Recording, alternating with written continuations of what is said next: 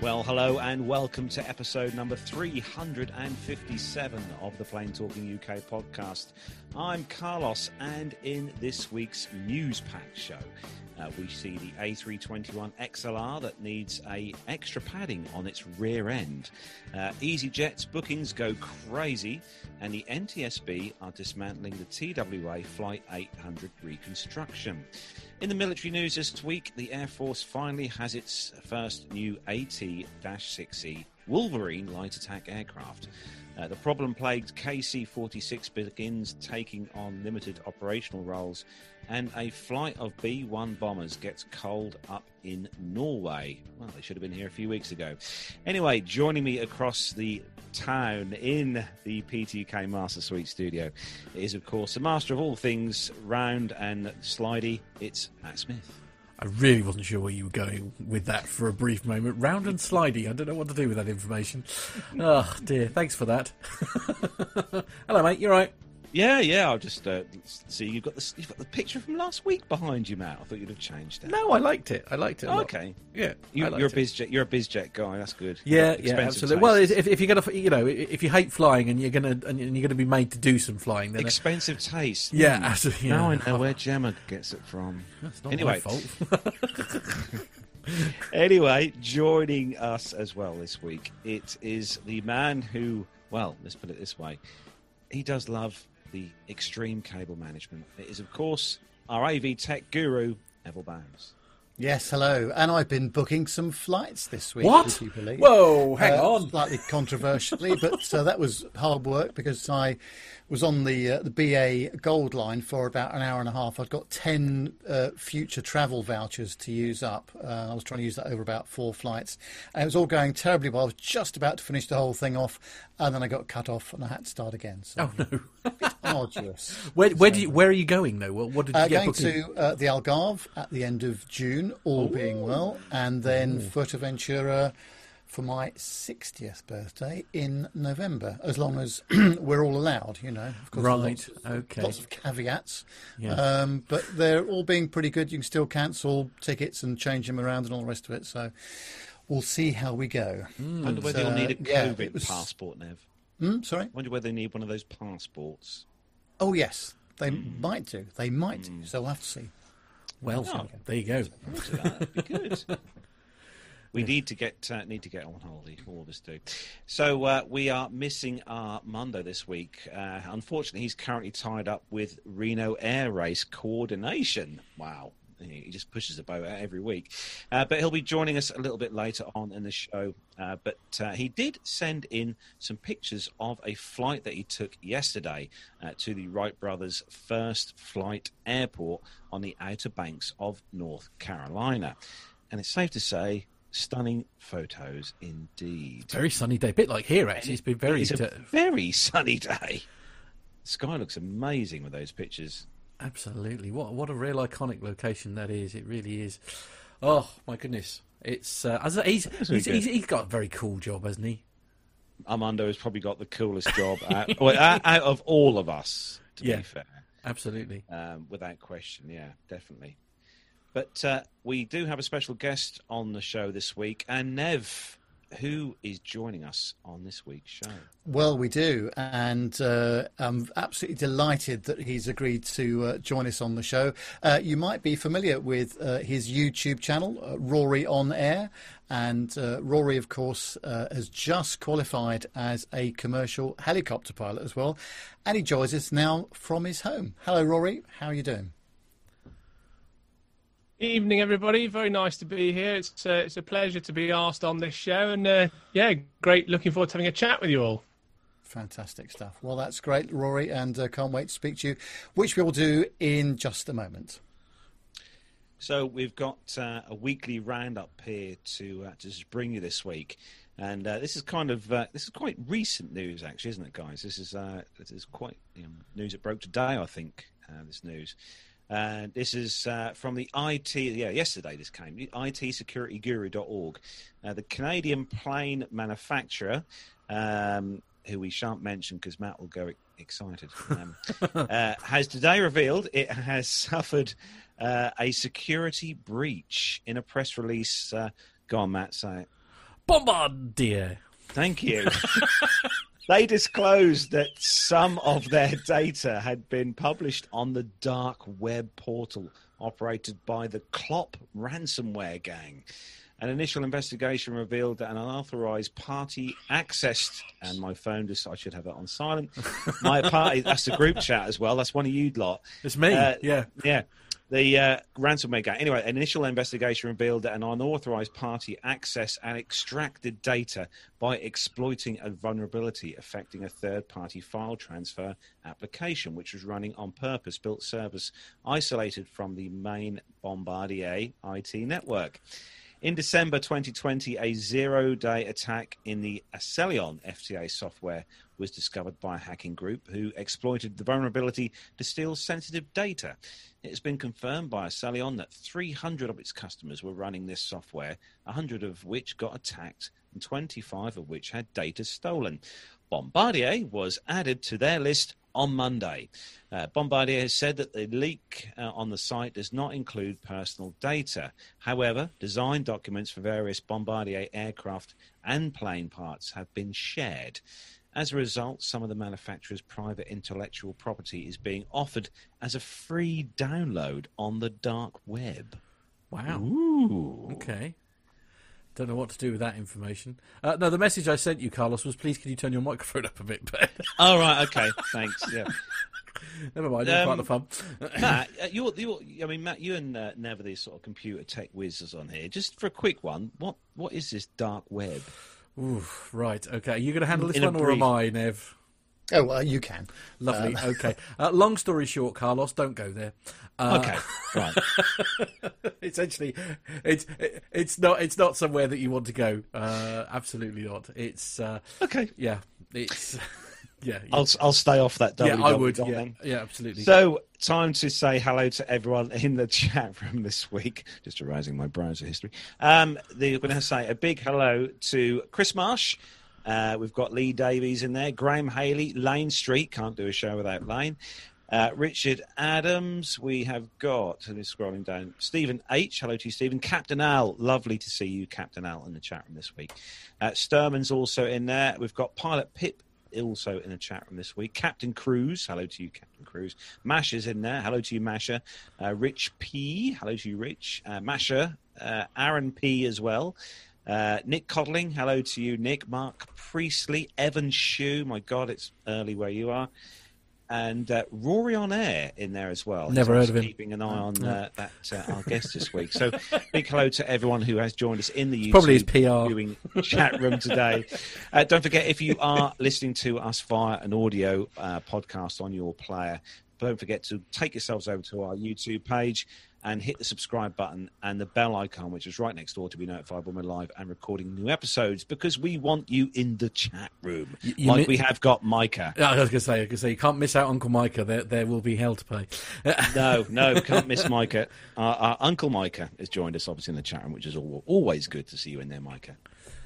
So, moving on then to our guest, Nev. Do you want to kick things off with our special guest? Yes, you saw him a bit earlier on, and Rory is a commercial helicopter and fixed-wing microlight pilot. He's also an award-winning radio presenter, multimedia producer and voiceover artist. In 2019, after more than a decade at the BBC working as a studio director, he quit his job and took a leap of faith towards his dream of becoming a professional helicopter pilot. Well, after 14 months of intensive integrated training, which is a process he's very kindly shared with the public each step of the way on his YouTube channel, and he's now fully qualified to do that, and he joins us now on the show. Well, hello again, Rory. Thanks very much indeed for joining us. Absolute pleasure. I'm looking forward to getting into some helicopters and aeroplanes chat with you guys. Well, yes, there's already been some abuse in the chat room from our resident A320 captain Al, and who says that Rory has exchanged a lawnmower-engined washing line for something even more dangerous, a helicopter. So, Yeah, I'm looking at the chat now. It's not my PR. I'm not lucky enough to have one, but I did see that comment. It's all right. it just gives you an idea of the tone of how things might go. Mind you, I'm a little bit in Al's camp here, and this is one thing that I'm hoping to have a myth or 12 debunked from, because I'm convinced that helicopters essentially defy science and logic and were basically made at Hogwarts. I can't get my head around them. I really can't. Actually, Matt, just read out Micah's one, because that is brilliant what Micah's just put in. Oh, is this the question? Or yes, right. Really Yes, it good. says basically a question for Rory. A helicopter pilot friend of mine once told me that learning to fly a helicopter is very similar to learning to balance on a beach ball. Wow. Okay. Any truth in that? Do you know what, actually? There really is. To begin with, when I first started it, I honestly thought there must be something wrong with this aircraft, because it's just not doing what I expected it to do at all. And after a while, you start to realise that no, it's not the aircraft that's at fault, it's you. And eventually, after much considerable consternation and time spent and patience of an instructor sat there poised, ready to sort of snatch it back from you when it inevitably goes awry in the hover, you do sort of get it. But yeah, the beach ball analogy, I think the first time I had a go in an R22, I remember thinking it was like a round-bottomed glass bowl in water that had no keel, so it would just sort of loll around willy-nilly under the whim of the breeze. But it's not so bad now. I've got used to it. Wow. Absolute classic. Yes, that's a very good description, I think, that, isn't it? But, well, let's go right the way back to when you were a little boy, Roy. So where did your love of aviation come from in the first place? Well, I was fortunate to grow up on a remote island in Scotland, in the Orkney Islands, on the east side of Orkney. It's called Owskerry, so I'm named after the island. It was just my family that lived on it, so my parents and two younger brothers, and we had a flock. We still do. My parents still farm a flock of rare breed North Ronaldsay sheep, and it was a wonderful upbringing.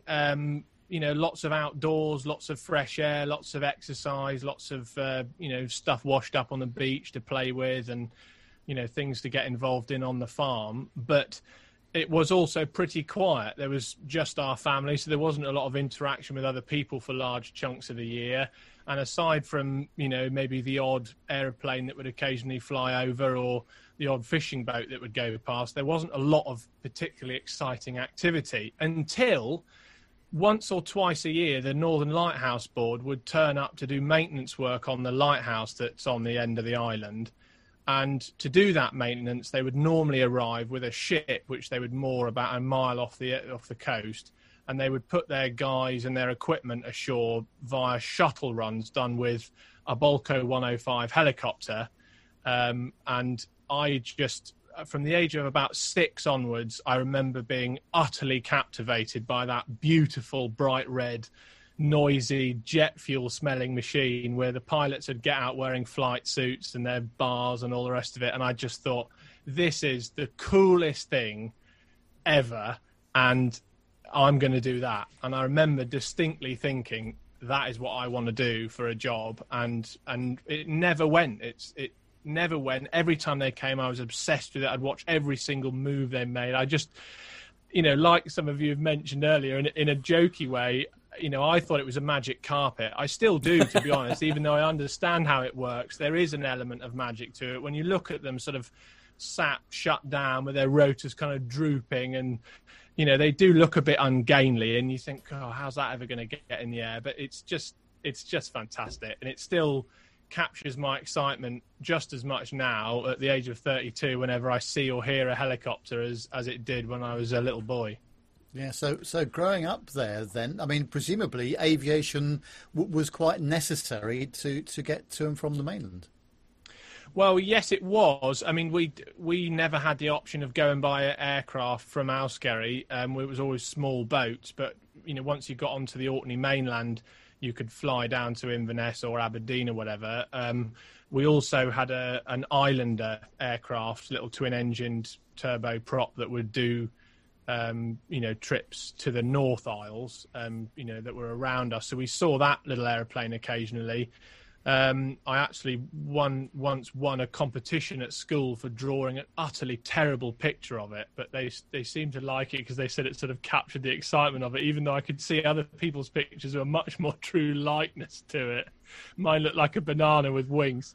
But there was a bit of that. And then, of course, there was, Shetland Coast Guard would sometimes appear with I think it was a Sikorsky S-61 they used to use that did the sort of search and rescue job. So there was a bit of that. And then, of course, there was the North Sea oil crew changer. So there was a fair bit of aviation activity, but the Bolko 105 turning up, and, I remember the first time they took me up for a little flight around the island in it. And it's a tiny island, so it literally took about a minute and a half to go right around the edge. But it was one of the best minute and a half of my life, certainly. Wow. Well, trying to recover his pithy comment earlier, Captain Al says, all jokes aside, Rory will make an excellent instructor. He really has the right balance of knowledge and integrity. My goodness. Wow. Well, that's very kind of him. I'll send him more money next time. No, I wouldn't. He'll only spend it on wine. Sorry, the radio geek in me has to ask this question, I'm afraid, Rory. I mean, how did you go from obviously this passion of wanting to be flying helicopters, obviously where you were living, etc. I mean, how did you go from that to what certainly us here in the UK know you as, working on 5 Live and sort of running studios and all sorts? Well, it actually was a real stroke of luck because one of the other things that was integral to our life on the island was the radio. We didn't have a TV till I was 14, and even then it was one of those tiny little black and white ones with an actual knob you had to tune in and a little hoop aerial like you'd see in a cartoon. It was hopeless. No remote control then? No remote control, and it was just awful. But we relied hugely on the radio because it didn't require much electricity, and it was available the whole time. So I loved the radio, and I still do. And once I sort of finished being homeschooled at about the age of 14 and started going into the local grammar school in Kirkwall on the Orkney mainland, and I'd commute back and forth at the weekends on a fishing boat, I started to, just kind of become more and more interested in radio. And one Children in Need night, I walked into the local radio station, BBC Radio Orkney, and sort of said, sounds really interesting. Is there any chance I could kind of hang around and maybe do something to help? And amazingly, the boss at the time, instead of sending this spotty 16-year-old away with a flea in his ear, he actually invited me in and said, yeah, come and get involved. And I honestly never left. I went straight back in the following Monday and said how great it had been.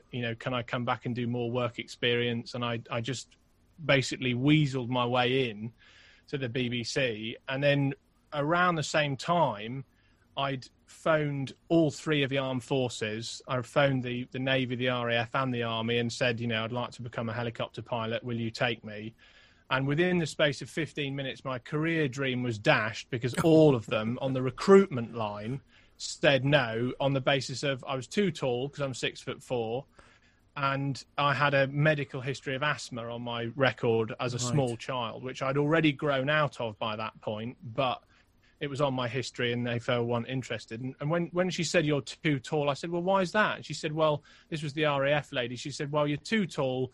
If you have to eject from a jet, you'll lose your legs because they'll be underneath the control console. And I said, well, typical smart Alex 16-year-old. I said, well, I don't want to be a fast jet pilot. I want to fly helicopters. And as far as I know, you can't eject from them. And how was that received? Well, I suspect she thought, well, this guy's got an attitude. We definitely don't want him. So it's probably more that than the height thing. But anyway, that sort of dashed it. So at that point, I just ploughed all my effort into the radio, and I worked at the BBC every night after school and, kind of went down that road. Eventually got a job at 5 Live and, I moved to London and then up to Salford and did that for several years. And it was... it was kind of the aviation thing just never went away. You'll all know the same thing, and everyone watching this will, I'm sure, feel the same, that once the aviation bug's bitten you and you've got it in your mind that you want to fly, it just won't stop. Wow. I was just going to ask you as well, because that must have been a massive moment for you. And I remember you showing us a video of you leaving BBC Media City at Salford for the last time. I mean, how long did it take you to make that decision to leave the BBC and to become a full-time helicopter pilot? Well, it was a big decision, and it was a huge decision for my long-suffering wife, Lizzie, as well, who's been a tremendous support to me throughout all of this, and I couldn't have done what I've done without her. But I'd been lucky because once we'd moved to Manchester and we'd got settled and I'd got this job at the Beeb and I'd started earning a little bit of money and, we'd kind of got fairly well organised. And, of course, Barton Airfield was a 10-minute drive from where I lived. And I saw the small aircraft there and I just thought, well, maybe there's a way for me to at least get a licence to just fly for fun. And I was already, by that point, I'd kind of put to bed the idea of ever being a commercial pilot. I thought, well, fate's just not going to work. It's not going to be a thing for me. I'll just try and do it for fun. And I went and spoke to one of the schools there, a couple of the schools, in fact, and eventually settled on Main Air Flying School and doing a microlight NPPL licence. And I absolutely loved it from day one. From the first trial flight in a Eurostar, I thought, this is just as good as I thought it would be. It's not a helicopter, but it's brilliant in its own way, and I'm going to be able to go exploring and fly and call myself a pilot. So I piled into that. I flew twice a week. I was on shifts at the BBC, so it was easy for me to fly during weekdays and all the rest of it, which was great. And eventually, after about a year of training, I got that licence. And that's when I started the Rory On Air channel. I thought, well, I'll film my flights so I can review them afterwards for my own sort of performance development. Because, I notice a lot of things when I'm editing a video that I maybe didn't notice in the air, or little nuances with stuff that happens on the radio or whatever. So it's been a useful tool. But again, the aviation thing, you always want to just do more. It's like, okay, well, I can fly that, so maybe I could try another type of aeroplane. Maybe I'll get my LAPL license, because there's a loophole that means that if I get it now, I might one day get a PPL. Lizzie's like, you're not going to spend more money on it, are you? You've already got a license. Why do you need another? I'm like, well, if blue folder's a blue folder, I wouldn't mind another one. I've got 3 now. So I sort of ploughed on with that, and then we'd been up in Orkney, Lizzie and I, for a summer holiday, and we were literally driving back in the car. Lizzie was driving. I was scrolling through Facebook in the passenger seat, and I saw this advert from Heli Centre for these Bristow cadets to, join and get trained as a commercial helicopter pilot and sent off onto the North Sea. And I looked at the requirements for what was needed, and it was things like UK driving licence, 5 GCSEs, a legal right to work in the UK. And I was like, tick, yeah, I've got that. And I showed it to Lizzie when we arrived back home, and she said, well, you might as well apply. She subsequently said to me she didn't think I'd actually get through, so she thought it might as well just encourage me to apply anyway. So I put in an application, and long story short, which you can watch the kind of full story on Rory On Air, but long story short, they offered me a place. I didn't win one of the Bristow sponsorship, so I ended up having to pay for the course myself, but there was only 8 of us on the course. 4 of them were the Bristow cadets, and then there's 4 of us who've self-funded it ourselves. So out of, I think they had about 850 applications in the first place, so to have got down to one of the last spaces, even with having to pay for it myself, felt like an achievement. And I talked to Lizzie and my parents about it a lot, and I just thought, look, I'm 31. If I don't do this now, this really is absolutely it. It's game over for commercial flying for me. I'm never going to get another chance. And sometimes you just have to take a risk in life. And I loved the BBC. I loved my job there. I had a great relationship with my colleagues. It was good fun. It was exciting. I could see myself doing that happily as a career, but again, that nagging feeling of I just wanted to be in the sky, and if someone's going to pay me to be in the sky and it's a helicopter, I just had to do it. Wow. On the air of role models, actually, Rory, because I think most of us watch various YouTube channels of pilots who have their own channels, like yourself. And you kind of look at a lot of the youngsters especially look at these pilots and follow these pilots and think, I really want to be, I want to deal with his, I want to fly what he's flying. at the start of this kind of thing with you, when it all started, the kind of whole flying, wanting to fly, learn to fly, to where you are now, was there any particular kind of role models you had that you knew of, or you knew personally, or you saw online or on sort of social media? Yeah, well, I mean, social media wasn't really a thing back then, but when I started Rory on Air, a couple of the big inspirations for me was John, the Flying Reporter, and Plain Old Ben, both of who already had successful YouTube channels. And I sort of looked at theirs and I thought, well, perhaps I could try and do something a bit like that, but my niche would be microlights when they were flying Group A stuff. So that was kind of one of my start points for that. And both of them have since become good friends, which is really nice. And I've met actually a lot of really good friends through the YouTube community. So it's, that's been really great. But winding it back a bit further than that, actually, aside from the Northern Lighthouse Board, and it was actually Bond Helicopters who they hired, and it was their pilots that were always willing to answer my questions and let me sit in the cockpit. Although I remember once when I was sick, one of them offered to let me sit in the cockpit, obviously when it was all shut down, and I refused because I thought it was so magical that there was a strong chance it might actually just take off with me in it and I wouldn't know what to do. So I refused and I just stood next to it and looked in.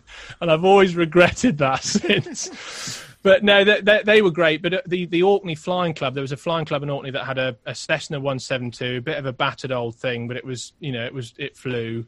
And some of the guys there had built their own aeroplanes as well. And it was, there were guys in their sort of 40s, 50s and 60s who'd go there for an hour or two on a Sunday morning. And I would pedal out to the airport on my push bike in all weathers and sit in this drafty old porter cabin with them. And I was the youngest person there by about 30 years. And they were so friendly and encouraging. And every time they went flying, if they had a spare seat, they would take me with them. They were just fantastic, and they always encouraged me. And I think that's hugely important to get people into this industry, because it is difficult. The exams are hard. There's a lot of hoops to jump through. There are a lot of barriers, finance, itself being one of them. And my parents are, crofting sheep farmers. They're not wealthy bankers or anything like that. So, financially, that's why I never thought it was going to happen. If the military weren't going to pay for it, there was no way I was ever going to be able to afford it. But, 10 years of hard work and all the rest of it. So it is difficult, but role models are really important. And I wouldn't like to call myself a role model to anybody, but if anyone watches my channel and sees what I'm doing and what I've done and wants to follow what else might happen next in my career, and if it in some tiny way helps to give them just that little bit of a nudge to think, yeah, I'm going to give this a go myself, then, that's a win. If one person becomes a pilot of any shape or form because of something I've said or done, that's worth it.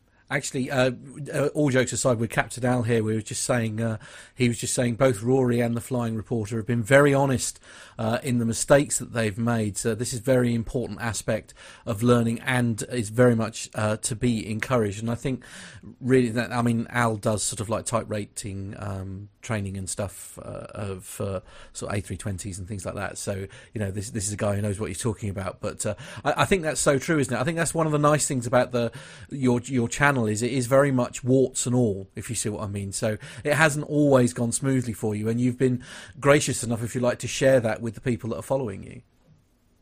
Well, that's very kind of you, and I think the Flying Reporter does a tremendous job of that. To be honest, it's actually quite difficult, because on the one hand, I love sharing the mistakes because they're often the things that are entertaining and people will learn from that. I learn from it, and I don't want to take away the opportunity for other people to benefit from seeing me make a mistake and learn from it by cutting it out. But on the other hand, I have to bear in mind that anyone who might think about employing me isn't going to want to employ somebody who looks like an idiot who can't operate an aircraft safely. So there has to be a line somewhere. I mean, fortunately, I, hand on heart, don't think I've done anything really stupid yet.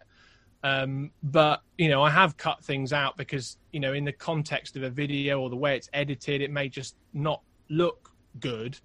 And, taken out of context, and particularly on the internet, people who, armchair pilots can be quite harsh. And again, I'm very lucky that, the vast bulk of the comments I get on my channel are all positive and friendly and helpful. And I'm very, very grateful for that. And I sort of wonder as the channel grows and the net gets cast wider whether or not that'll change. So that'll be interesting to see. But the editing process and whether to include mistakes and errors and all that sort of stuff is a constant battle for me, and is something that I discuss on a regular basis. I mean, every video that I've produced while I've been flying with HeliCentre, they've watched and checked for me before I've put it online, because Right.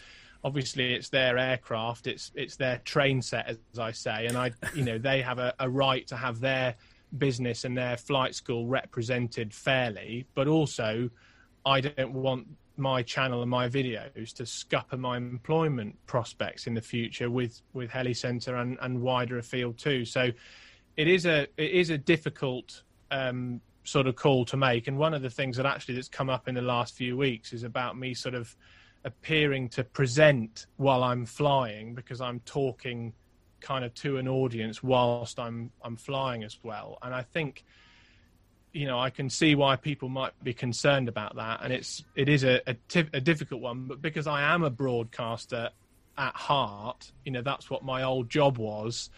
A lot of people are scared of microphones and cameras, and they get distracted by them, and they think they need to look at them carefully. And it's a bit of a thing, whereas it's not a thing for me now, because I've been flying with cameras in the cockpit for 150 hours, probably nearly 200 hours now, and I'm so used to having them around. A radio show, when you're the presenter and you're the person driving the mixing desk, it's all one thing. You can't talk without driving the mixing desk, and you can't do the mixing desk without talking, so you have to do it all at once. And obviously you're thinking about the flying 100% and probably not saying anything when you're on final approach and all that sort of stuff. But when you're in the cruise and you've done all the checks and everything's trimmed and you're keeping a good lookout, I feel like I have the capacity to say something that might end up on a video that's a bit more and over and above what somebody else who isn't from a broadcasting background would say. But again, taken out of context, people might think, this guy's not concentrating on the flying, he's just presenting a TV program in a cockpit. That's dangerous. This guy's an idiot. So it's very difficult. And yeah, sort of like on the flip side to that, though, as you say, because that used to be your job essentially, something like with the rest of us were doing would take us more time, if you like, to be able to do that. You're literally almost able to do that because of your background, if you like, almost in your sleep. So if you like, you're so used to doing it, there is more capacity for you to be. It's much more natural for you to be chatting away and talking to people, because that's what you were doing, like day in, day out, obviously at 5 Live. Yeah, absolutely. I mean, that is totally how I see it. And look, aviation in any form is dangerous and is something to be taken incredibly seriously. And, there's no room for mistakes and joking around to a large degree, particularly in helicopters. I mean, they are an unusual beast, and they have to be treated with great respect, because if something goes wrong, you've not got very long to deal with it effectively before you're in a real pickle. And I'm very well aware of that. And, that does sort of play on my mind a lot. But on the other hand, yes, for me personally, I wouldn't do anything that I wouldn't feel is totally safe. And I talk to myself when I'm in the cockpit anyway. If one of you came and flew with me, you would hear me saying the checks out loud, talking myself through what I'm going to do next, what I'm thinking about next, what's happening, next in the flight, because that's how I process it. That's how I kind of learn. That's how I operate. I'm a talky sort of person. And so if that comes out on a video looking like I'm presenting, it's not really, it's just me doing what I normally do. Yeah, I just look into the chat room at the moment. Alex Robinson says he's personally learnt things from Rory's channel, even little things like how easy it is to fly the lane at East Midlands, which he used today. Excellent. Well, that's great. That's another interesting point, is that I've spoken to quite a few pilots who seem quite, new pilots who seem nervous about controlled airspace and doing things like the Shep Shed Long Eaton Lane at East Midlands, or even the low-level corridor up near Manchester, things like that. And my experience of controllers I was nervous about it too. There's a video on my channel where I took my wife up to Fife from Barton, which was a long day out in the Icarus, And I remember the nerves when I knew I was going to have to key the mic to speak to Edinburgh Radar and ask them for a transit through the zone. I felt like a naughty schoolboy. But they couldn't have been more helpful. It couldn't really have been any easier. They asked me to hold. They asked me if I could see the landing A320. I said A firm, and off I went. Actually, you mentioned as I say, doing the flight through Fife and stuff. I've got in front of me here one of the videos that I'm going to play here now. Now this was flying through London. Am I correct? This particular video? Yeah. This is the heli lanes. This was great. I mean, it's like. How on earth? What that must? I mean, is there a lot of commentary in your ears going on? Obviously, when you're flying through somewhere like London. I mean, because it's that's very controlled airspace. Yes, it is, and we briefed a lot about this before we went, and I studied the chart, and I studied because there's a lot of different altitudes that you have to be at because you fly underneath the approach for the runways at Heathrow. This bit here, where we're going past the western end, is actually very rare to be able to do that in a helicopter without a lot of holding.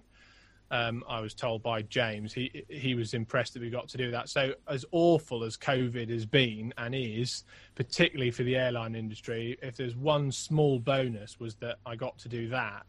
And there was a lot going on in my ears. There was a lot of radio stuff, but I don't think there was as much, anything like as there would have been normally. And the controllers were as, incredibly accommodating, which was fantastic. But that was a real trip. And every time I've done something like that, the trip through Edinburgh up to Fife, it was a long way. It was, with Lizzie, so it wasn't anyone who knew anything about aviation who could help me.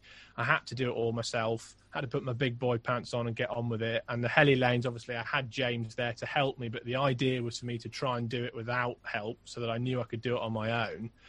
And they're just fantastic experiences, and that's one of the things that Heli Centre have done so well is really pushed us on the integrated course. We've done so many of these longer trips. We went to the Isle of Wight. Some of the guys went over to Carnarvon. Lots of controlled airspace transits, and every time you do it and it works and they let you through and you feel like you've kind of shown yourself in a reasonably good light, it boosts your confidence and makes you feel like, I can do this. This is no big deal. Yeah, it was interesting. I was going to ask you about the integrated course, actually, Rory. What are the pros and cons of that course, would you say? Well, for me, the biggest pro of doing it integrated was that it was going to be really intense, and it was incredibly intense. I'm sitting here looking at my 3 massive lever arch files of all the notes from the ATPLs, and I hope I never have to look at them again. But it was all condensed. I knew it was going to be about a year. I mean, in the end, it was 12 to 14 months, but only because of COVID delays. It would have been done in less than a year had it not been for that. And it was effectively a full-time job for that length of time, and that's how I kind of treated it. Studying all day, more revision in the evening, same again tomorrow, more study at the weekend, and flying in between. And I knew that at my age, and given that I'd been out of higher education for that length of time, I needed to do it in that sort of way. If I tried to do the exams and do a PPL whilst doing a job, I think life would have moved on, and it would have taken an absolute inordinate length of time, and I probably would have got bogged down in the study and possibly just not managed to get through it. So there are advantages of both, integrated and modular, and lots of people have got really strong opinions one way or the other. I obviously didn't do it modular, so I don't know how that goes, but integrated worked really well for me, and it's worked well for the other guys on my course. And I think, there's a lot to be said for it. It's the first chance to do an integrated commercial helicopter course in the UK, the course that I was on, and now HC2 is running at the moment, and there's going to be more, next year as well. So it's an option for people now, which I think is great. Yeah. How did you find the transition from fixed wing to rotary? Was that a massive leap for you? Yeah, it was actually. It's funny because when we first started flying, it was like January last year, and it was cold and windy. I mean, nearly every day we flew was like sort of almost on the limits for the wind in the helicopter, which is about 30 knots. We don't go even with an instructor if it's above 30. And it was a real challenge. And I, probably a bit youthful exuberance, maybe a certain degree of arrogance, thought, well, I can fly an aeroplane. I've got 140 hours on planes. This can't be that hard. I must be able to pick it up. I'll probably get it before the other guys. And boy, was I in for a shock. It is just a completely different ball game. It's all different motor skills. It handles completely differently. You have to think about lots of different things. I remember in the aeroplane, the flight's not over till you've pulled it to a halt and put the parking brakes on and shut the engine down, obviously. But the taxi process is generally a little bit more relaxing than the landing. Whereas in the helicopter, the taxiing and the hovering bits where you've really got to be on your A game above anything else. So it was very different, and I struggled with that a bit. And I had a chat with plain old Ben, said to him, "Why am I finding this so difficult?" And he said, "Well, just go easy on yourself. Keep going, and you'll get there eventually." And he was right. And the instructors, they said the same thing. We sort of plugged away at it, but it was very different. I think in the end, the biggest help the aeroplane time has done for me is with the radio and the confidence with controlled airspace and navigating and just time in the air, just time in the cockpit, being in charge of an aircraft and all that sort of stuff. That's really what the biggest help of the plane time was for me. Actually, one of the things I noticed, Rory, on your videos is you are a user of SkyDemon. Am I correct? Yeah. It's a brilliant app. I use myself on the sim when I'm here at home because it ties in with the X-Plane. But do you find that one of the kind of better platforms to use for flight planning and training? Yeah, I love SkyDemon. I've used it ever since I started flying in the microlight. It's a brilliant tool. It's dead easy to use, and I highly recommend it. HeliCentre use Runway HD on their school iPads, and I think the primary reason is because you can install the actual CAA charts, and also, more importantly for helicopters, the Ordnance Survey 1 in 50,000 maps, which go into real detail, which is important if you're trying to land in a confined area or in a pub garden or something. You really want to be able to see all the sort of really extreme detail, which is not as important for anybody who's flying around a plane from airport to airport or whatever. So they're both great bits of software, but yeah, I still use SkyDemon now for a lot of my planning, and I always have it with me on my phone or on an iPad. I wouldn't go flying without it. The chart's great. You've got to be able to know how to use a chart and how to navigate in the sort of old school way, but the amount of capacity it frees up to keep looking out the window and to concentrate on making the right calls and knowing exactly where you are, awareness of airspace and all the rest of it. It's a vital tool, and I just wouldn't go flying without it. So from your training then, from all aspects of the training you've done, are there any kind of memorable moments that really stand out, apart from obviously solo, because that's probably the most memorable, but are there any other kind of moments that kind of you stand out you will never forget? The hard thing is nailing it down. I don't think there's been a flight I've gone on where I've not at one point or another thought, this is fantastic. I get such a huge buzz from it. It's the little things. That moment, calling my parents and telling them that I'd got my license was pretty epic. The heli lanes was fantastic. I mean, that, flying along the Thames, when I lived in London for 18 months and I used to walk along the side of the Thames and I'd see helicopters flying around, and I never really thought it would ever be me one day. So that was amazing. The trip to the Isle of Wight we did, that was, I said it at the furthest south I've ever been on an airplane. Someone said, "Didn't you go to Australia on your honeymoon?" But I wasn't flying the plane. So yeah, it's just been great. It's been a fantastic experience. Every step of the way, all the little tiny milestones you make when you make your first landing and you're wobbling all over the place and you get it down on the skids, you think, yes, done it. And, obviously learning to hover is a big one, because that initially just seems impossible. And then, it may take hours. It did for me. And eventually something clicks and you think, if I do less, this sort of works better.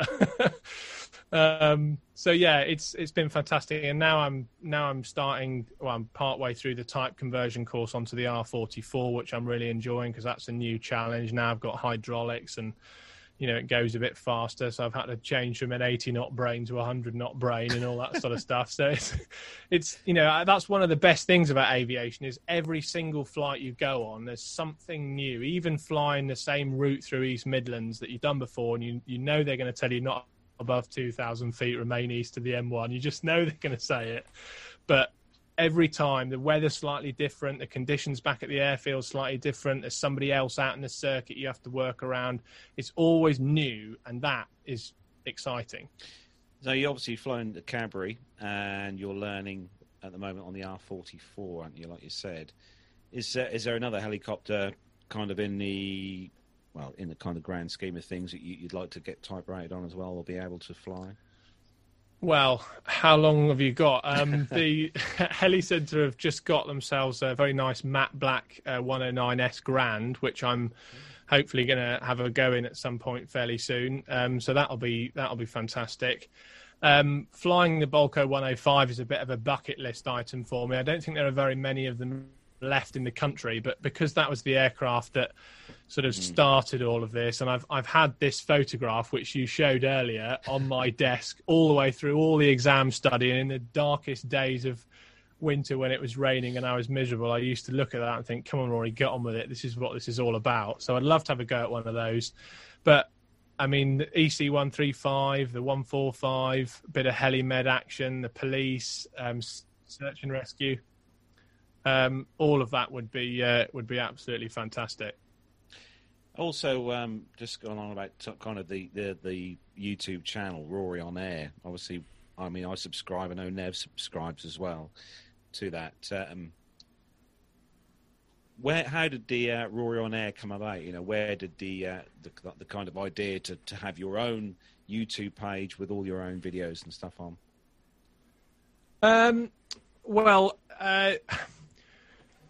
The idea to start the channel, or the idea to start the website? The idea to start the channel, the YouTube channel.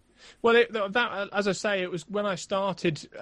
When I got to the end of the microlight training, I think that the first two videos on my channel, which were appallingly bad, I'm embarrassed to watch them again now, were my two cross-country qualifying flights to Ince and Blackpool, and I filmed those with one camera and the cockpit audio, and then, you know, I kind of got a taste for it after that, and every time I make a video since, I always try and introduce a new technique, because I did a TV and radio production degree at university in Sunderland, and it was meant to be TV and radio, but because I was a teenager and was a bit of I want to be the, you know, big I am at uni sort of thing, and I knew a bit about radio and I was already involved in the BBC, I just focused all my efforts on the radio station, and I was kind of the guy from radio, and I just didn't bother with TV because it seemed like a massive faff, and editing's a pain in the backside, and it takes ages, and why would you want to have to light something and build a set and faff about with your background going off and all the rest of it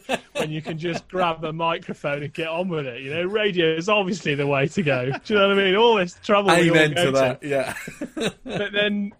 But then eventually, you know, you sort of get bitten by the bug. And actually, I love video editing now. It's a really creative thing to do. And I kind of, when I made that video outside the BBC saying I'm leaving, it was kind of, I'm leaving the BBC and I'm sort of leaving YouTube, because I thought, well, I'm not going to have any time to edit anything when I'm doing this course.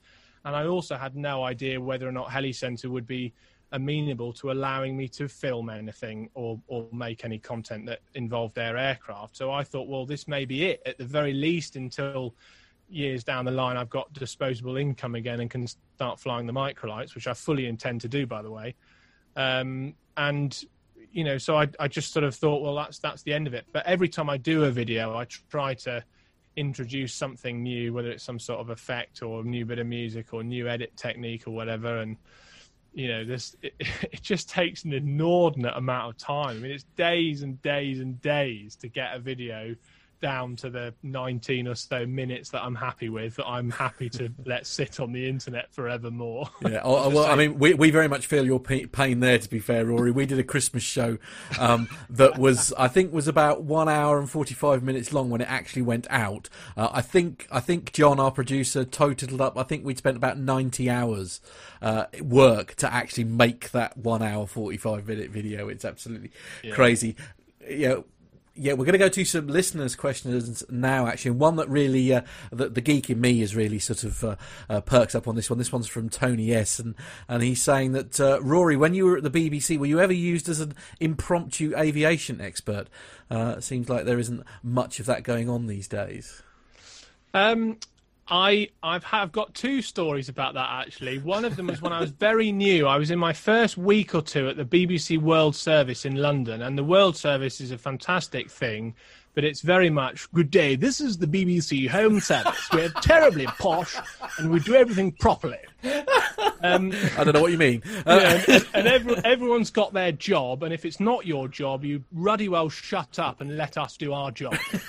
And the technical people are the oily rag, engineering technical people, and the presenters and the reporters are gods, and everybody lets them do their thing. So I'm sat there in this sort of officey area where the technical people live. There's sort of like a man cave full of old 1960s equipment. And this guy comes in, I can't remember his name, but he'd been a reporter at World Service for probably 20 or 30 years, and he came in and asked me to edit a voice piece, which is like a 40-second, recording about a news story, and it was to do with the Air France crash. Oh, wow. And he'd said something in his piece like, there was a blockage in the pilot tube. And I said to him, right. I'm terribly sorry, but you're going to have to go and re-record this. And he said, why? Nothing wrong with it?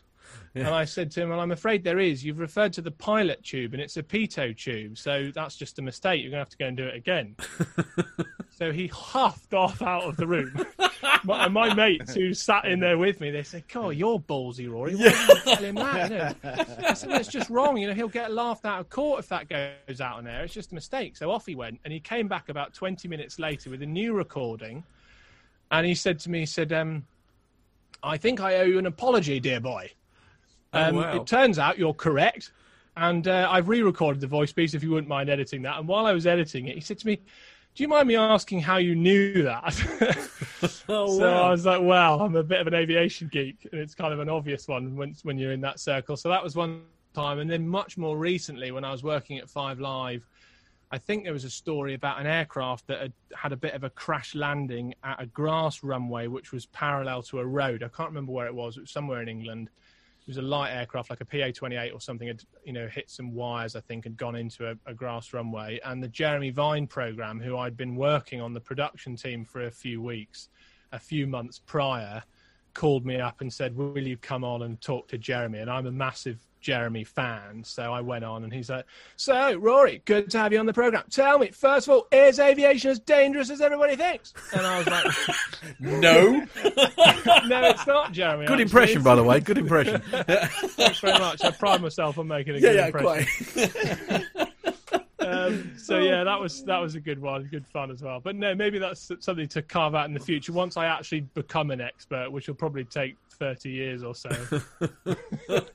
We were actually considering at one stage having a segment on the programme called Nev's Media Fails, where we would highlight how many media fails there had been this week, whether it's identifying the wrong aircraft or the wrong airfield or whatever. But we decided it'd be so many, we'd actually overrun the programme. We'd have no show left. Yeah, absolutely. Amount. But just going back to the chat room for a second, Chris Marsh asks, if you had to have an engine failure in one of the aircraft you were flying, would you prefer that to be in a fixed-wing aircraft or rotary? Oh, that's a great question, Chris. The thing is about helicopters, they have got the gliding characteristics of a brick. Yes, but a house brick, to be precise. But you can get them into a tiny spot. So if you're not needing to glide very far because there's a tennis court or a football pitch, in the chin bubble, then, if you do it right, you're home in a boat and you'll be able to walk away from it and use the aircraft again. Whereas, one way or another, the aeroplane's going to be knackered. If you're more than a mile offshore and you aren't wearing a life jacket and don't fancy getting your feet wet, I'd take the aeroplane all day. Because you might actually make the beach. So it's a difficult one. It's part of the training, as you guys all know, that we fly defensively, and you're constantly sort of looking for somewhere that you might be able to go, and and thinking about that. And we're a bit more cautious about flying over things that wouldn't make a happy landing surface in a single engine helicopter, because the glide is much less. But in all honesty, having had the training I've had, I feel confident that I could make a decent fist of it in either of them. And I genuinely think all the stuff about helicopters not being safe is nonsense. I mean, Igor Sikorsky said himself, if you're in peril, an aeroplane can come and drop flowers on you, but a helicopter can land and save your life. And we can now add winching into that as well. So I can't disagree with the logic there. There's nothing wrong with that. Actually, is there any moments, Rory, scary moments at all? Are there any of those moments while you were training that you doing the course and stuff? You a little bit of a moment.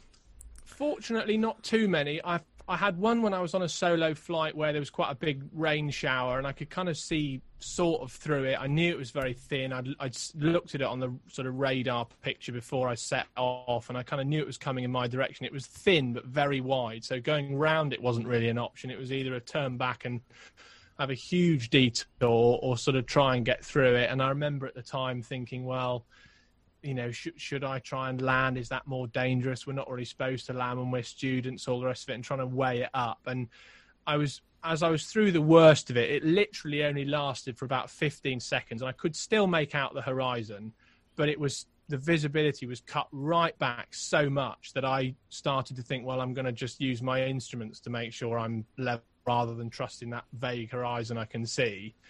And I thought about that quite a lot afterwards, of whether or not I'd pushed my luck there. But having spoken to instructors about it since, they were like, no, that's fair enough.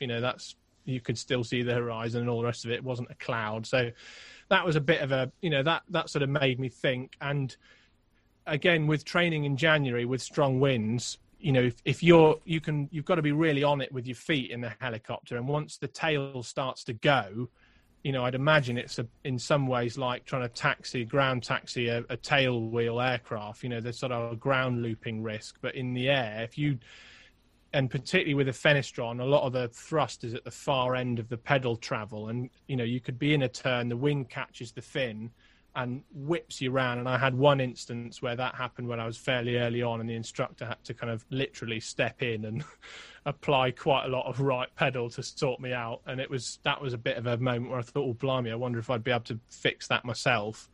But, fortunately, nothing too scary as yet. Watch this space. I'll put it on my channel if it happens, assuming I make it out to actually edit the video.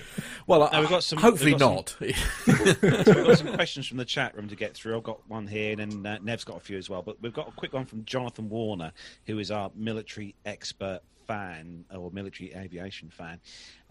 He's asking, despite never getting into the military, was there a type that you specifically wanted to fly? Good question. Well, the Lynx was always a pretty exciting looking aircraft when I was younger. So I think probably the Lynx. I watched.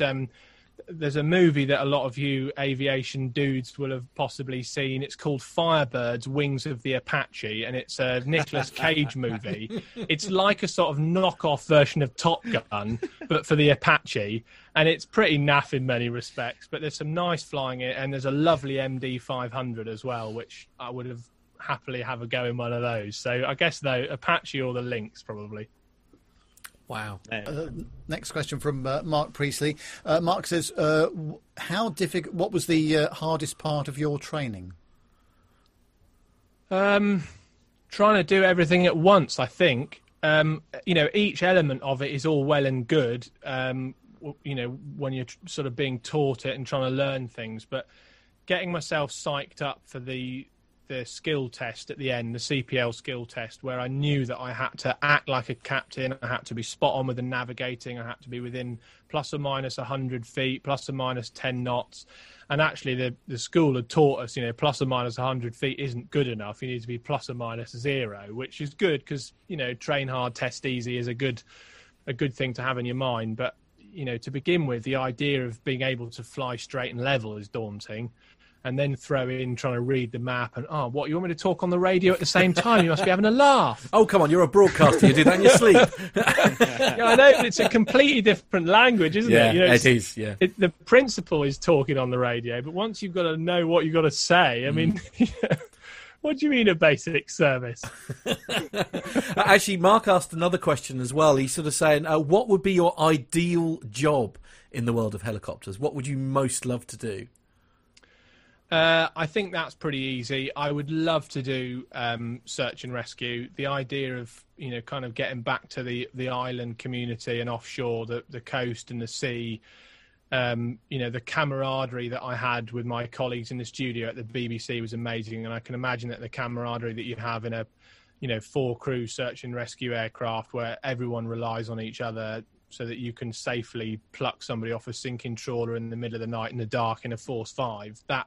That would focus the mind, and the machinery that they use for it is incredible. So search and rescue is something I aspire to do eventually. HEMS, HeliMed stuff, I would love to do that. The idea of landing in a different place all the time and the kind of make it up as you go along element to it, obviously all within the sort of safe bounds, but you've got to be reasonably creative, and I like to think that I'm a reasonably creative person, so the idea of being able to mold a bit of creativity and a bit of flying procedurally into one thing would be fantastic. But to be honest, if somebody rang me up and said, do you want a job, and it ticks the boxes helicopters and they pay me for it, I'm there. So it's I wouldn't say no to anything. Captain Al says in the chat room, says that SAR, well, there goes the life insurance. Right. I see. But he also says, now it's possible. When does Rory plan to land on Askeri? Oh, yeah. Well, that is a major bucket list item. Even just the fly to Orkney was something that I was planning on doing in the airplane. I was kind of working myself up to that. But now, what I'd love to do on part of my hour building, once the COVID restrictions lift and hopefully we get into summer, is to get in an aircraft, probably the 44, because it's a bit quicker, and take Lizzie up to Orkney and hopefully fly out to Askeri and get the picture that I've stared at of the Balco 105, but with me standing in front of a helicopter that I actually got there in front of Askeri Lighthouse. That would be cool.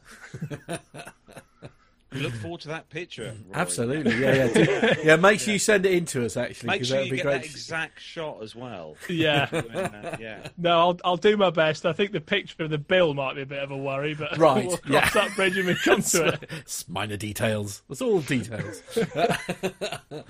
Okay, well, look, Rory, it's been a real pleasure to have you on. Thank you so very much for being so generous with your time today. It's honestly, I've had a lot of fun. I don't know about you guys. But we do have to ask Rory the final question. Oh, of course, question. yes, we must do that. The question.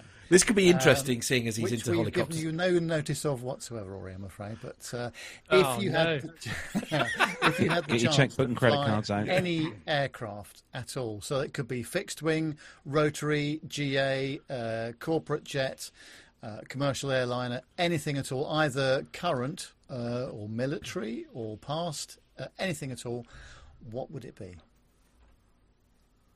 I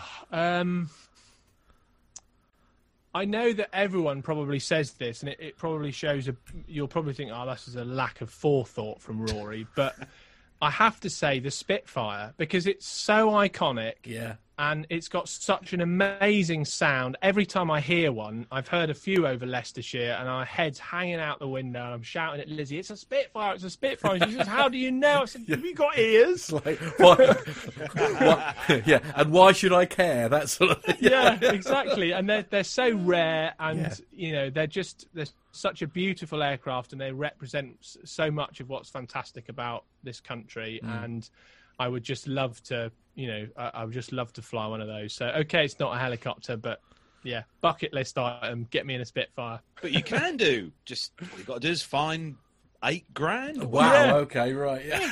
Well, I know, but I could probably take a Jet Ranger to Orkney for the summer holidays if I had $8,000 spare. So Yeah, I wonder which one I'd rather do. Yeah, well, absolutely. which one am I going to be able to sell to my wife? That's right. the key question. Yeah, there is that, yeah.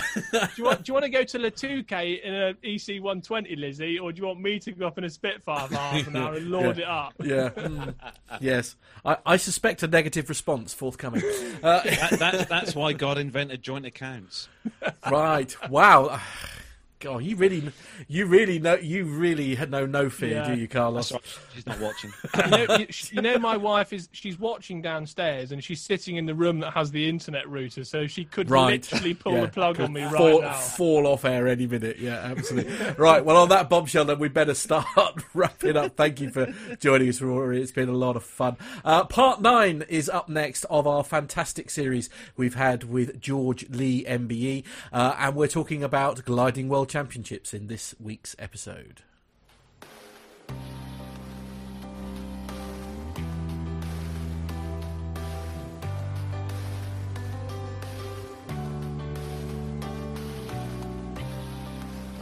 So the TLP was actually not far from where you were going to fly your third World Championship. So that must have been quite handy.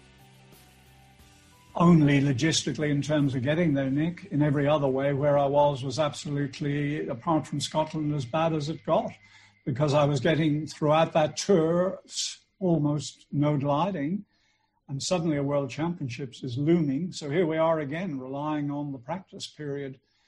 And the World Championships were held at a place called Paderborn, airfields called Paderborn-Haxterberg, right up, again, northern Germany.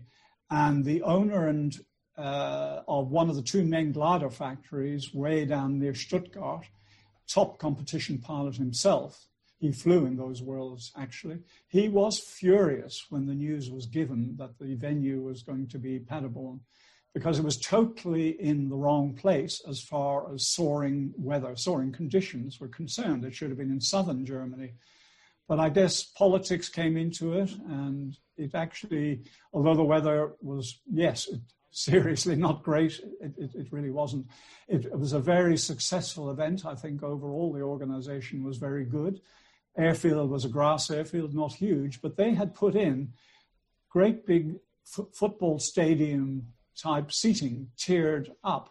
And the public just came in their droves every day to witness the takeoffs and, of course, the finishes at the end of the day.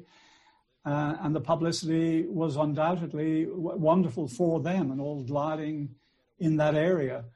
One day I had a technical problem, and it was sufficient to say to my crew, look, I'm going to come back. I just need to get this sorted. I can't go off on task the way it is.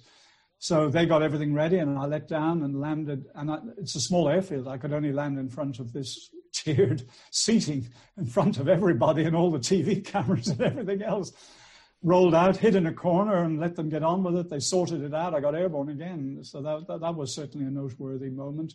The two German open-class pilots, both very capable. They were pairs flying on this occasion.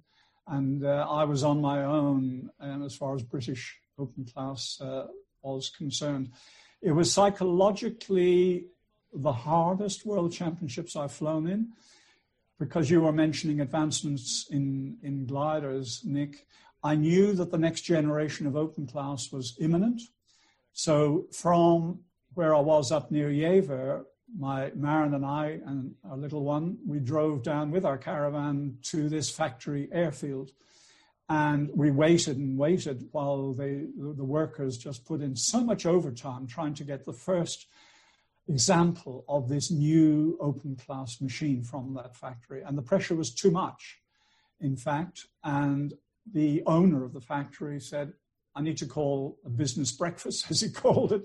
So I went along to this breakfast, and he broke the bad news. He said, I'm sorry, a mistake has been made. We are not going to have this aircraft ready for you for this World Gliding Championships. Oh, wow. And my heart just froze. I thought, what on earth am I going to do? Because the performance gap between what I had been flying in Finland and France against what is coming was too much. Absolutely far too big a handicap. Crazy. So I said, after a moment's thought, can I use your telephone? And I rang up the owner of the other second big glider factory at that time. lovely man. And he said, I was expecting this call. He said, Oh, really? I'll see what I can do. So I got, long story short, I got the third set of this new open-class glider wings. It was mounted on an older fuselage. That didn't matter. I had the wings, I had the performance. And the only other truly competitive open-class glider was an American one. And this was a very, very wealthy American guy, who very much a can-do guy. And he had a glider like the one that I flew in before. And he was in contact with the chief designer of this first glider factory. And between them, they manufactured inner wing stub panels, if you will, thereby pushing the wingspan out, another 2 or 3 meters. And that glider was fully competitive. Amazing, amazing feat. So we were only 4 truly competitive gliders. Okay, that's one thing. But at the end of it all, it got very, very tense indeed. The weather was very bad. I said before, I think that last days always seemed to be challenging in one way or another. Finland was. France was the only one that was straightforward. And this one was very challenging. The weather, again, was appalling. I thought they're going to cancel. They've got to. Nope, you are world-class pilots. Off you go. So off we went. Somehow managed to get around the first turn point, made it to the second turn point, and landed somewhere just after that. This German factory owner, who's a very, very good pilot, I don't take that away from him at all. To this day, I don't know how he managed it, but he managed to stagger halfway up that last leg. And although I was solidly in the lead going into that last day, when I rang into control at the airfield, they said, prepare yourself for some bad news. Klaus has landed halfway up the last leg, and he's leapfrogged you on the points. So it was a very sober, quiet drive back to the airfield with my crew. And then we had the last day, and the weather again was dreadful, dreadful. We were soaring locally before the start, and Klaus was on top of me, on top of me. And I don't blame him, because all he had to do was mirror me. He was only 5 points in the lead, which is nothing. Trust me, it's nothing. All he had to do was mirror me, follow me, do everything I did. If I landed out, land in the same field, and it was his world title. But he didn't, for which I'm very thankful. After a while, I'm looking up and he wasn't there. Where's he gone? So finally, I get up the first leg, round the turn point, second turn, down the last leg. And I knew I wasn't getting home. The sky was just dead, absolutely dead. And suddenly I got that feeling again I mentioned in Finland. I don't think I'm alone. And I looked back behind my right wing, and there, a little distance back and down in altitude a bit, was no less than Klaus. Could not believe it. Now He was haunting you. No. Well, I mean, I hadn't seen him up to that point. I still had a little bit of water on, so I was gliding better than he was, and we're gliding out. Finally, he peels off, and there's a little ridge down there he sees, and he thinks maybe there's enough wind to get a little bit of lift off that ridge. There wasn't, and he landed out. And I pushed on towards a chimney I saw in the distance, got a little bit from that, and I flew out and landed in my own field. And the distance that I had ahead of where he had landed was sufficient, again, to leapfrog back and secure my victory. And Klaus very graciously, after the whole event was over, life settling back to normal, he wrote me a lovely personal letter and said he was really, quite satisfied with his second position his second position in the overall rankings. He knew that I'd been leading for most of the championships, and he knew how the weather was and everything else. That was very nice of him. So that was the first time anyone had ever won 3 consecutive World Open Gliding Championships. It must have been a remarkable feeling to know you've done something that no one else has ever done before. When did it really sink in, your achievement? When the points were confirmed, and I knew I had it. Everything that flowed on after that was just icing on the cake. You know, it's the actual achievement, not the honours and stuff afterwards, frankly. But yeah, I mean, it is, of course, when one makes history, because it can't, you know, first one to do something is the first one to do something. That can never be taken away. So that, yeah, of course, that's special.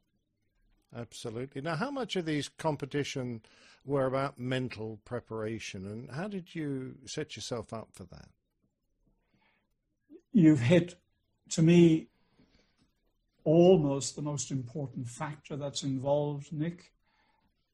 When you get to that level, there's a huge difference between regional competitions, shall we say, and national competitions. But then when you go from nationals to worlds, it's another jump again. It truly, truly is. And unless you have your mind in the right place, it's going to be extremely hard. But the first mental thing that I always thought I've got to have in my head that I can win. Not that I will win necessarily, although of course I'm very hungry to do just that, but that I can win. I have the potential, I have the ability to win. So I think getting that mindset was first and foremost, that's the foundation.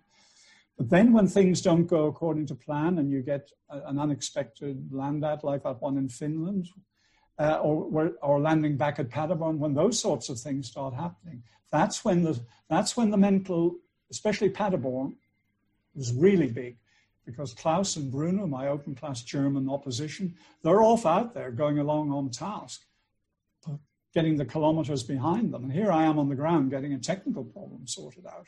And I'm in the lead. So those sort of things, very, very hard. And when you come to the last day, like that one again in Paderborn, it can reach a new level. So the mental side is incredibly important. Yeah, I still find it remarkable that I'm actually speaking to a world champion. It is fantastic.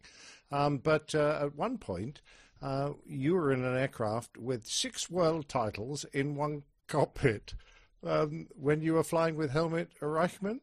No, I knew Helmut fairly well. We're up in northern Germany. I was invited to come down and be a part of the German soaring camp preparation. They are very, very top pilots where they do ground school and fly cross country against each other, all that sort of thing. So I came down with the Caravan and Marin again and the little one, and the weather was freezing. It was spring. They do this around Easter time, really cold, but the soaring was actually quite good. And yes, Helmut is a 3 times world champion, but not consecutive. He had a gap before he got that 3rd one, but nonetheless, it was lovely to fly with. And when you're flying with somebody of that skill and caliber, and you know, we observe each other's flying naturally, and yeah, great fun. Absolutely. Now, we're about 1982 now, and that year finished with some pretty big events. I know you don't like making perhaps a big thing about these awards that were being cast in your direction, but Prince Andrew gave you the Lilienthal Medal at the Royal Aero Club. Now, that's gliding's highest award, and given to you not only for your amazing hat-trick of world championships, but perhaps more for your services to gliding. That must have been a lovely moment. That for me was a very special one to get, Nick. The Lilienthal in gliding just towers above everything else. And to have my contributions over the years recognised in terms of helping juniors get set up towards what eventually became the Junior Nationals in the UK. I had a part during the early days, and a number of other things to get that recognised, as well as the World Championships achievements, was very meaningful to me. So that one is, because gliding means so much to me, that one is pretty much up the top of the tree, I suppose, although the others were superb as well. Absolutely. Now, you've also made that very difficult decision to leave the security of the Air Force. That must have been a difficult choice as well.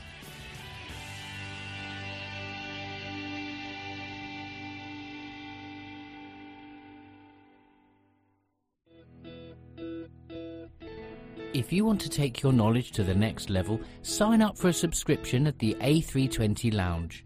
Our online video courses combine whiteboard-style lessons with full failure demonstrations shot in 4K in state-of-the-art simulators using a professional production team.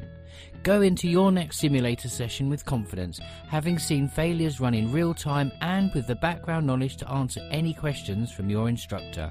To get more information and to sign up, visit a320lounge.com. So that was part 9 of the series there with George Lee. And I think it's safe to say that we have got lots of love for that segment on the show. Lots of people wait for that. Yeah, it's been really good. Oh, how many more we got left, Matt? Do you know? I think it's about 3. 3 more left? I think it's about 3. But anyway, enough of that. How great was Rory? Oh, Rory. Absolute legend. My goodness. What fun that was. Yes, it was really interesting. It's I'm sorry I had to get the non-aviation related radio geek stuff in there. I just couldn't resist. I'm sorry. Well, he did work for the BBC. Well, quite absolutely. Yeah. It's a dream I've had for many years. Anyway, I suppose we better do some actual aviation stuff. Yep. So it's time for the commercial news segment, everyone. So if all the team's ready. Yep. Indeed. Ready. Let's go.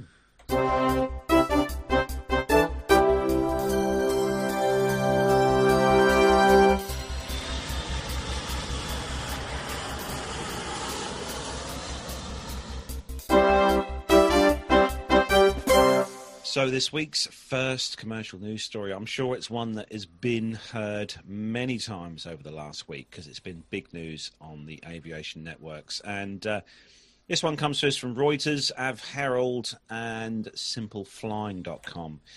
And cloudy with a chance of engine parts. Nice little... As you do. There. As you do. So showers of jet engine parts over residential areas on both sides of the Atlantic have caught regulators' attentions and prompted the suspension of some older Boeings from service. Saturday's incident involved a United Airlines 777 in Denver and a long-tail aviation 747 freighter as well in the Netherlands that put engine maker Pratt & Whitney into the spotlight, though there's no evidence that they are related incidents. So United Flight UA 328 was due to fly to Honolulu. However, the initial climb out of Denver's runway 25, when the right-hand engine, the Pratt & Whitney PW4077, inlet separated, associated with the failure of the engine. The crew declared a mayday, reported an engine failure. The aircraft stopped the climb at around 13,000 feet, and the crew requested to return to Denver after running checklists. The aircraft returned to Denver for a safe landing on runway 26 around 23 minutes after departure, and the aircraft stopped on the runway for a check by emergency services. Emergency services advised of an active fire within the right-hand engine and extinguished the fire a few minutes later. The aircraft was subsequently towed off the runway to a remote parking stand where the passengers disembarked and were bussed to the terminal, and there were no injuries. That's the most important part. Beyond the damage to the right-hand engine itself, the aircraft received a puncture of the right-hand wing root fairing below the right-hand wing. The engine inlet fell into the neighbourhood of a Broomfield county, I think it's Broomfield County, located around 16 nautical miles west of Denver. The debris also struck the roof of an adjacent house as well. Broomfield police reported that although debris impacted the neighbourhood and damaged a number of homes, there were no injuries on the ground, and the debris field expands over a nautical mile. Boeing recommends suspension of 777s with the same variant of PW4000 turbine. Japan, meanwhile, imposed a mandatory suspension. And separately, on a separate story, this one, a long-tail aviation Boeing 747-400 freighter, registration Victor Quebec Bravo Whiskey Tango, performing flight LGT 5504 from Maastricht, Netherlands to New York, was in the initial climb out of Maastricht's runway 21 when the number one engine, a Pratt & Whitney 4056, outboard left hand, suffered a severe damage and began to distribute engine parts and turbine blades over the village of Mersen in the Netherlands, about 1 or 2 nautical miles past the runway's end. An elderly lady on the ground was hit by debris and received minor injuries. The crew declared a pan, then a mayday, and reported they had lost the number 1 engine. The aircraft stopped the climb at around flight level 100, entered a hold to dump fuel, and diverted to Liège in Belgium for a safe landing on runway 22 left about 1 hour after departure. A number of cars on the ground received damage as a result of the falling debris. I think it's one of the pictures that stood out in social media was the picture of the part of an engine blade stuck in the roof of a car. Now, honestly, guys, that picture says it all, I think, with that, especially with that second incident. But on that first incident, I will say with the 777, with that engine cowling, I was quite shocked, actually, when I saw that picture of how complete that engine cowling was in that garden. It was in a fairly good, piece, considering it fell that far from the sky. What do you reckon, Nev?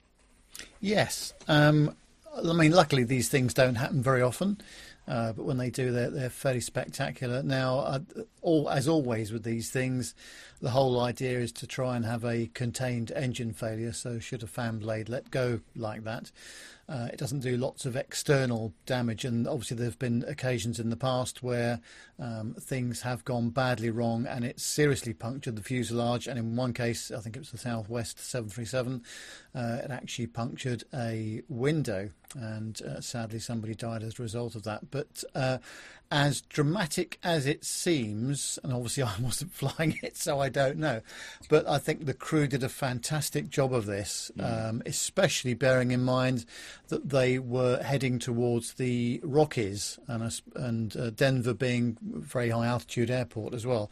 They had to initiate an immediate turn, either left or right, to make sure that they'd got some altitude between them and the mountains. But this is a very good job of getting it back down in one piece and without any passenger injuries. That's the main thing. Actually, Nev, with you and Matt both being, technical and AV gurus, wouldn't you agree that the quality of pictures that are taken of these incidents, or especially the 777 incident, and the video was of a good quality? They were. Yes, and in landscape. And they did it in landscape. None of this vertical video business. No, absolutely. Very impressive. So I think even Rory would have been impressed with that. So, that was nicely done. Thank goodness everybody's okay. Yes. But obviously, big investigations going on. But luckily, generally speaking, fan blades don't let go like this very often at all. But when they do it, obviously, it is quite spectacular. Actually, one thing before we move on, that the fan blades on the particular engines in question, I think, if I'm right, Armando, these were hollow fan blades that are used on this particular engine. The actual fan blade itself is a hollow construction. Yeah, I believe so. I think that's the safe way. And obviously, Pratt & Whitney is going to take a good look at all their engines that are out there right now and start inspecting not just the fan blades, but some of the auxiliary systems. But I'm gonna piggyback on what Nev said right here. The Rockies, when you take off out of Denver, which is a mile high, so it's 5,000 something feet, there's some pieces of rock just west of the airport that are 16,000 feet tall. But even more challenging would have been had this happened over the ocean. This flight was actually destined for Honolulu, so that could have added a whole different factor to this mishap had it actually happened, well out over the ocean. But, here's another thing is when I first saw this, this has been covered in the news quite a bit, but similarly this week, there's been more talk about some of the first aircraft being trialed with single pilot operations for some cargo operators. Can you imagine? So uncontained engine failures or engine failures in general are something that we practice quite a bit in any simulator, any recurrent training. The problem with this whole situation would have been that secondary failure. So as you saw in some of those pictures there it did suffer that extra damage right at the wing root. And in this case, it turned out to be fine. But what if that had punctured a fuel line, a hydraulic line, or some of the control cables? Now you have a plane load of people. It takes absolutely 2 people up there to get through that emergency, one to fly and one to go through the systems. So I think in my book, this is just another example of why perhaps in commercial aviation we shouldn't lean so far forward on single pilot operations, because this mishap and that extra secondary damage that aircraft suffered could have turned this whole incident very different. Agreed. Matt, next story. Indeed, yes. So the next story is story 2. Now, there was a small mention of the possible, shall we say, ending in sight. Is probably the best way to describe this. And the story is to do with that. EasyJet bookings surge after the UK confirms new travel rules. So EasyJet, along with other European airlines and travel firms, experienced a surge in demand after fresh plans for easing of restrictions were outlined by the UK government on Monday. Boris Johnson said that the government task force would produce a report by the 12th of April recommending how international travel can resume for people in the UK. Foreign trips could be permitted from May the 17th in step 3 of a 4-step plan outlined by the Prime Minister. In hours after the announcement, EasyJet said that bookings for flights from the UK for the summer season surged by more than 335% compared to the same period last week. Similarly, bookings for EasyJet holidays also increased by 630%. EasyJet has offered more new routes and holiday destinations for summer. In a statement, EasyJet Chief Executive Johan Lundgren said that we have consistently seen that there's been a pent-up demand for travel, and this surge in booking shows the signal from the government that it plans to reopen travel and has been what the UK consumers have been waiting for. He said, while the summer may be a little while off, we will be working around the clock to ensure that we are ready to ramp up our flights to reconnect friends and family or take them on a long-awaited holiday to remember. Beach resorts including Dalaman in Turkey, Malaga, Alicante and Palma in Spain, Faro in Portugal, and the Greek island of Crete are the most popular destinations for this summer amongst EasyJet's list. So I can't say any of us are at all surprised that there may have been a bit of a surge in bookings. I dare say this time next week there'll be some figures that are released by a certain other low-cost carrier that will, I'm sure, show a similar picture. Now, are we all jumping the gun a bit here, Nev? No, definitely not. Flying has to take place. Yeah. I don't know if you saw the figures in the news today, but the IAG Group, who owns British Airways, amongst others, lost £6 billion. And this sort of business cannot continue, otherwise we will not have an aviation industry. So I'm all for caution and all the rest of it, but this has to get back to some kind of sensible level. It might not be this year, but we've got to start flying again now the vaccine rollout is going so well in certain countries, but not all, obviously. Indeed, this is true. Is that yes? Nev, you've got a story about an aircraft that needs a little extra rear padding. Yes. Now, I found this a fascinating story. I hope everybody else does as well. But it says that the Airbus A321 XLR rear fuel tank demands special fire protection conditions. And this aircraft will be subject to special conditions proposed for the aircraft's integrated rear centre tank, intended to ensure adequate protection from fire, EASA said. The large 12,900-litre tank located in the aft hold of the Twinjet will contain the fuel necessary for the aircraft to achieve its extended range. Airbus has submitted an application for the change to EASA, and the authority states that the location of the tank is likely to create a cold feet cooling effect to the potential discomfort of passengers seated immediately above it. This means that insulation panels will need to be fitted between the tank and the cabin floor, and these would have to meet burn-through criteria. But Airbus has informed EASA that this is technically not feasible for various reasons. EASA said that the tank is also potentially vulnerable if exposed to penetration by external fire, and if not adequately protected, might not provide enough time for passengers to evacuate.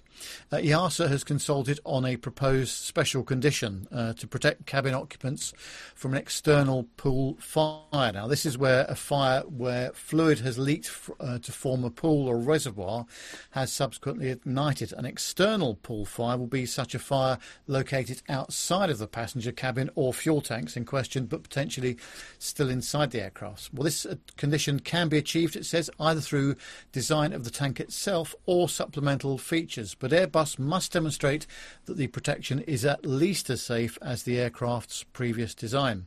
Boeing also commented during the consultation, highlighting additional safety concerns regarding an integral fuel tank other than the exposure to fire, particularly the protection against structural fracture during an otherwise survivable runway excursion or landing gear failure.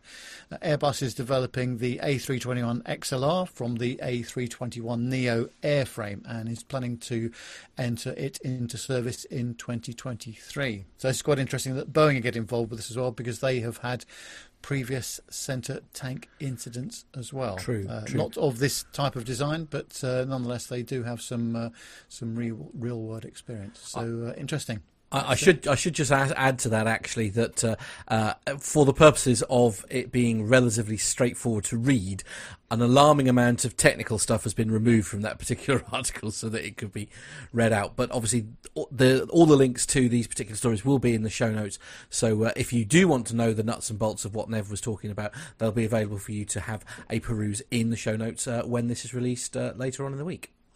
So, Armando, over to you for the next story, and we move over to the US for a story I think will be one that most people will have heard of. Yeah, I think this is related to what Nev just read out, but the U.S. National Transportation Safety Board is soon going to dismantle the skeletal reconstruction of the TWA Flight 800. That flight exploded over the Atlantic Ocean about 25 years ago. This is 17 July 1996. Investigators had reassembled a large section of the aircraft in a hangar in Calverton, New York. They used all the components that they found from the seafloor there. A little bit later, the NTSB moved that structure to their training center in Ashburn, Virginia. That's just outside of Washington, D.C. That's where it's been for about 20 years, where they've used the remains of that jet for accident investigation training courses. Funny enough, it's an expiring lease on the site, and some improved investigation models that have made that structure a little bit less relevant than it once was. The NTSB says that advances in investigative techniques such as 3D scanning and drone imagery lessen the relevance of a large-scale reconstruction in teaching modern investigative techniques. So they plan on ceasing the use of that facility for training on the 7th of July. For several months after, the NTSB is going to thoroughly document the reconstruction using various 3D scanning techniques, as I just said, and that scanned data will be archived for historical purposes. So the NTSB moved the jet's remains to Ashburn years ago under the condition that was agreed to with the victims' families that it would never turn the structure into a public exhibit. They said that to honor this agreement made with the families, the NTSB will work closely with the federal government contractor to dismantle the reconstruction and destroy that wreckage. If you don't remember, TWA Flight 800 departed New York's JFK on the evening of the 17th of July, bound for Paris. It exploded shortly after takeoff, killing all 230 people on board.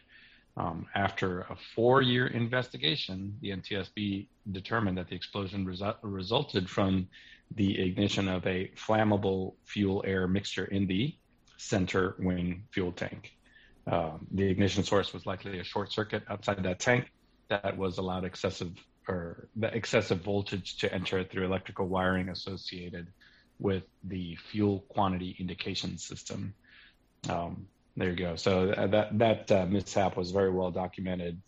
Numerous documentaries, including Carlos, your air crash investigations, series 17, episode 4, I think. But yeah, it's you can imagine that with modern technology, they probably don't need that large scale reconstruction anymore. I think at the time, Armando, if I'm right in saying, I think this was one of the biggest investigations that had ever been undertaken by the NTSB. It was, and the location that the aircraft fell was also extremely challenging, and one of the largest recovery efforts at the time too. Yeah, of course, John was just saying, apparently it's the second worst aviation crash in its time. But yeah, definitely, I still remember it now. I can still remember, even now, I remember the news breaking here in the UK of that. But so moving on to the next story. This one comes to us from Bloomberg.com. And for anyone wanting to take up a position as cabin crew, Cathay or pilots or Cathay crew to work 21-day stints to avoid quarantine. So Cathay Pacific Airways is taking extreme measures to cope with new rules that require flight crews to quarantine in Hong Kong from this Saturday, introducing a rotation policy that puts staff out of action for almost 1 month at a time after they've completed 21-day shifts. Enough crew have volunteered, said Cathay spokesperson, without disclosing numbers. The crew who volunteer to take part in the airline's so-called closed-loop plan must isolate at one of Cathay's hotels whenever they return to Hong Kong during their 21-day duty cycle. Once their 3-week shift is over, they need to self-isolate for 14 days in a hotel on Hong Kong Island. They'll then get 14 days off, during which they'll continue to undergo medical surveillance, bringing the full duty cycle to 49 days. Cathay has said the requirement for crew to quarantine could add as much as $52 million to its monthly cash burn. The new measures come after Hong Kong extended the mandatory quarantine period for people arriving in the city to 21 days. Under the new shift cycle, crew will need to take COVID-19 tests every time they arrive in Hong Kong, and they may be subjected to more when arriving in countries such as Australia. There are some exceptions to the quarantine for the crew. They include flights to and from mainland China, Taiwan, and Macau. Some flights with a layover in Alaska, and turnaround flights where the crew don't leave the aircraft and no passengers are on board returning to Hong Kong. An internal memo seen by Bloomberg warned that some crew might be required to sign up for an all of a part of a second 49-day cycle because it's unknown how long Hong Kong's quarantine requirements for flight crew will stay in place. Volunteers will fly mostly cargo only to long-haul destinations as well as passenger flights. The crew who don't volunteer will most likely operate turnaround cargo flights within single flight duty periods, according to the memo. Cathay flew just 30,410 passengers last month, an average of 981 a day, the first sub-1,000 reading since June. Passenger load factors were 13.3%, a record low, and the airline is particularly exposed to the pandemic as it has no home market to serve while international routes are largely off limits. So what do we think? Comment from Alex in the chat room. How are they going to manage fatigue during 21 days? That's a really good point, isn't it? Yeah. That is a good question. I don't know. It's going to be a tough one. I think, obviously, with the quarantine, the quarantines are in place for a reason, as we know from what's going on here in the UK as well, all across the globe.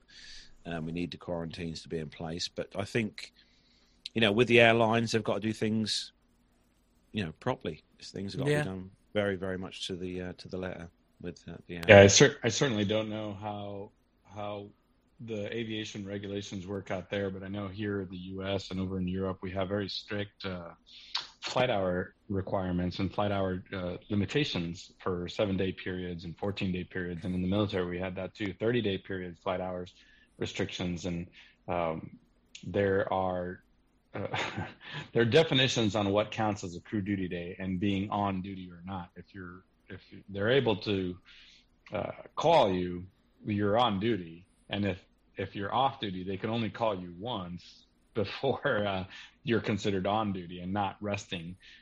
So I don't know. I read this article and I guess maybe single people can take the 21-day cycle, but if you're not going to see your family for 21 days or 49 days, we'll see how many takers there are on this.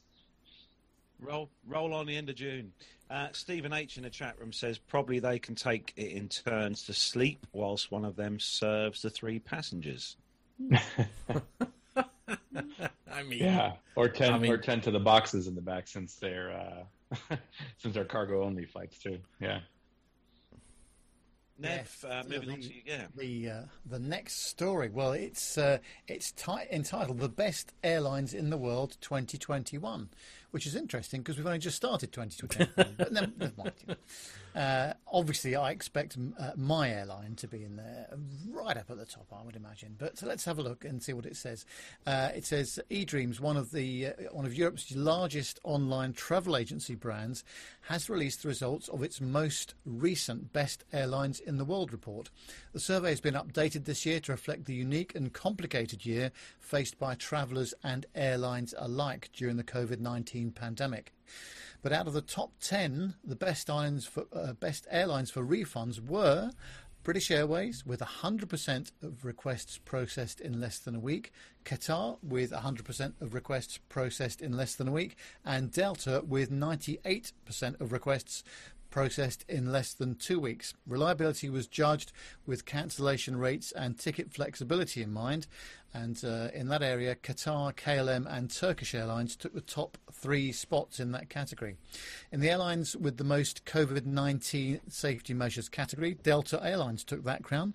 And lastly, customer ratings were taken into account with metrics including overall experience and value for money, for which All Nippon Airways took the top spot, followed closely by Qatar and Singapore Airlines. And we haven't had a top 10 for ages. I know. So, without further ado, let's see who are the top 10 best airlines in the world. So in at number 10, it's Brian Coleman's favourite airline. It is, of course, United Airlines. Yeah, right at the bottom, as I suspected. Number 9 is Lufthansa. In at number 8, I have no idea whether it's a new slot or whether it's up or down from last year, but it is Singapore Airways at number 8. I'm sure this next one, number 7, which is either up or down. Number 7 is Etihad. At number 6 is a lovely airline I'd love to fly one day. It is, of course, Turkish Airways. And disappointingly, only at number 5 is my favourite, British Airways. Or in at number 4, KLM Royal Dutch Airlines. And in at number 3, All Nippon Airways in Japan. Nice. And in at number 2, it is the finest airline in the world. It is, of course, Delta Airlines. Well, apparently not according to this, Carlos, but at number 1 is Qatar Airways. Fantastic efforts from that Middle Eastern carrier, and everybody's, has had real difficulties during the last year, but they've all done a top job, I would say. And Absolutely. BA in the top 5, Nev. They are, yes. That makes a change, doesn't it? Because so often they're, punted down the list somewhere. But I've got to say that in terms of the way I've been treated by them, in terms of refunds, rebookings and all the rest of it, they have done a fantastic job. So, yeah, very pleased about that. Yeah, we got our refund straight away with BA as well, Nev. So, yeah, definitely hats off to those guys. Great. Love that's how we're now measuring airlines. How great they are is by cancellations and refunds. Yes. It's an unusual step. That's 2020 all over, isn't it? Yeah, absolutely. Armando, over to you for the last story this week. This is great. Speaking of cancellations, refunds, this is an airline that did not make that top 10 list. So EasyJet announced the launch of EasyJet Flight Size. I think it sounds like Fun Size. It's a collection of online video lessons to support parents across the nation while homeschooling their young kids. So EasyJet's pilots are presenting a program of online lessons that include elements of basic geography, science, and demystifying the magic of flying just for Matt. This collection of bite-sized video-based lessons for primary school-aged children, with ages 7 to 10, is designed to help parents keep kids engaged and entertained at home until at least the 8th of March, when schools are due to reopen, at least in the UK, I believe, right? The video series uses a mixture of animations and pilot tuition to help young children understand the scientific principles of flight. I don't know why they didn't just hire Captain Al to do all of this. Because they didn't want to scar a lot of money. They didn't want to scar the children. That's what. That's a good point. As Al's children can attest to. Yeah, well, quite. Anyway, so each of these videos contain related activities and challenges for these children to try at home, including making paper airplanes, drawing, identifying cloud formations, practicing pilot announcements. I like that one. And drawing detailed maps of their hometowns. So when school lessons are able to return to the classroom, EasyJet will be launching a virtual pilot school visit program to inspire the next generation of pilots. This program is a continuation of the airline's successful Amy Johnson initiative, which is focused on encouraging more girls to become airline pilots. And I think, Matt, we've got a video. Yeah, we're just going to play a little. We're going to play a little minute's worth of the video. Let's see what everybody thinks.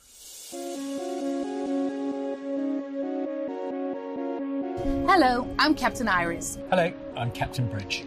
And we are pilots with EasyJet. You may have wondered how planes fly, especially as they weigh up to 500 tons. That's the equivalent of 250 elephants. And we all know elephants can't fly. They don't have passports. In order for a plane to fly, it needs 4 things. Wings, that's kind of obvious. Thrust, that's the engines that propel it forward.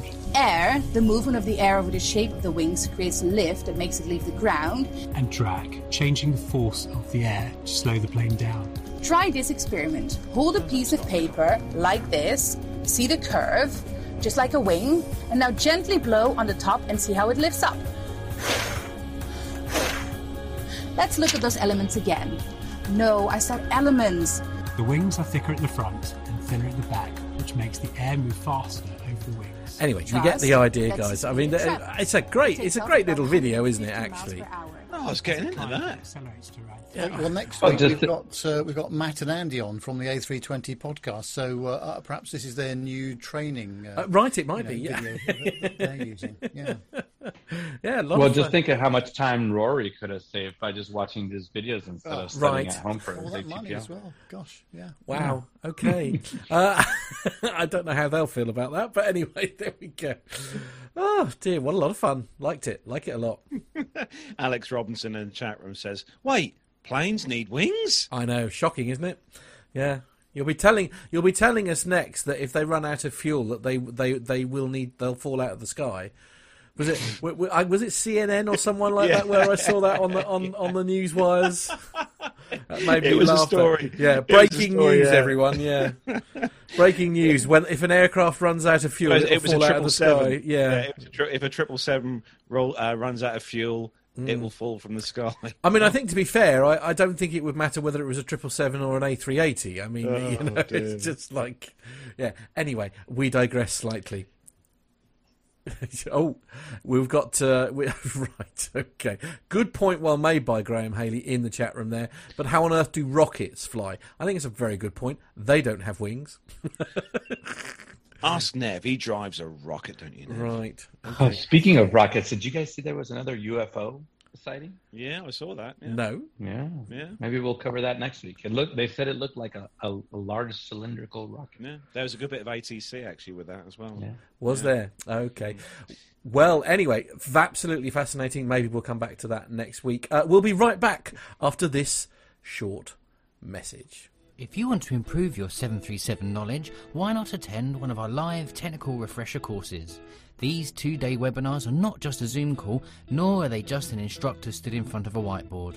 Our professional production team in their London studio uses the latest technology to bring you a fully interactive and engaging experience. Ask your instructor questions live at any time. For more information and to sign up, visit 737lounge.com. Well, I love it. As we've just learned in the last 34 seconds, 3 out of the 5 of us have actually just been watching these 737 launch videos today. Oh, well, there we are. Yeah. Good to know. Guys, listen, despite your best effort to kick me off the entire first half of the show, I still managed to show up. I still managed to show up for the best part of the show, which is some military. So if you guys are willing to have me for another 9 minutes, wow, Matt, hit the button.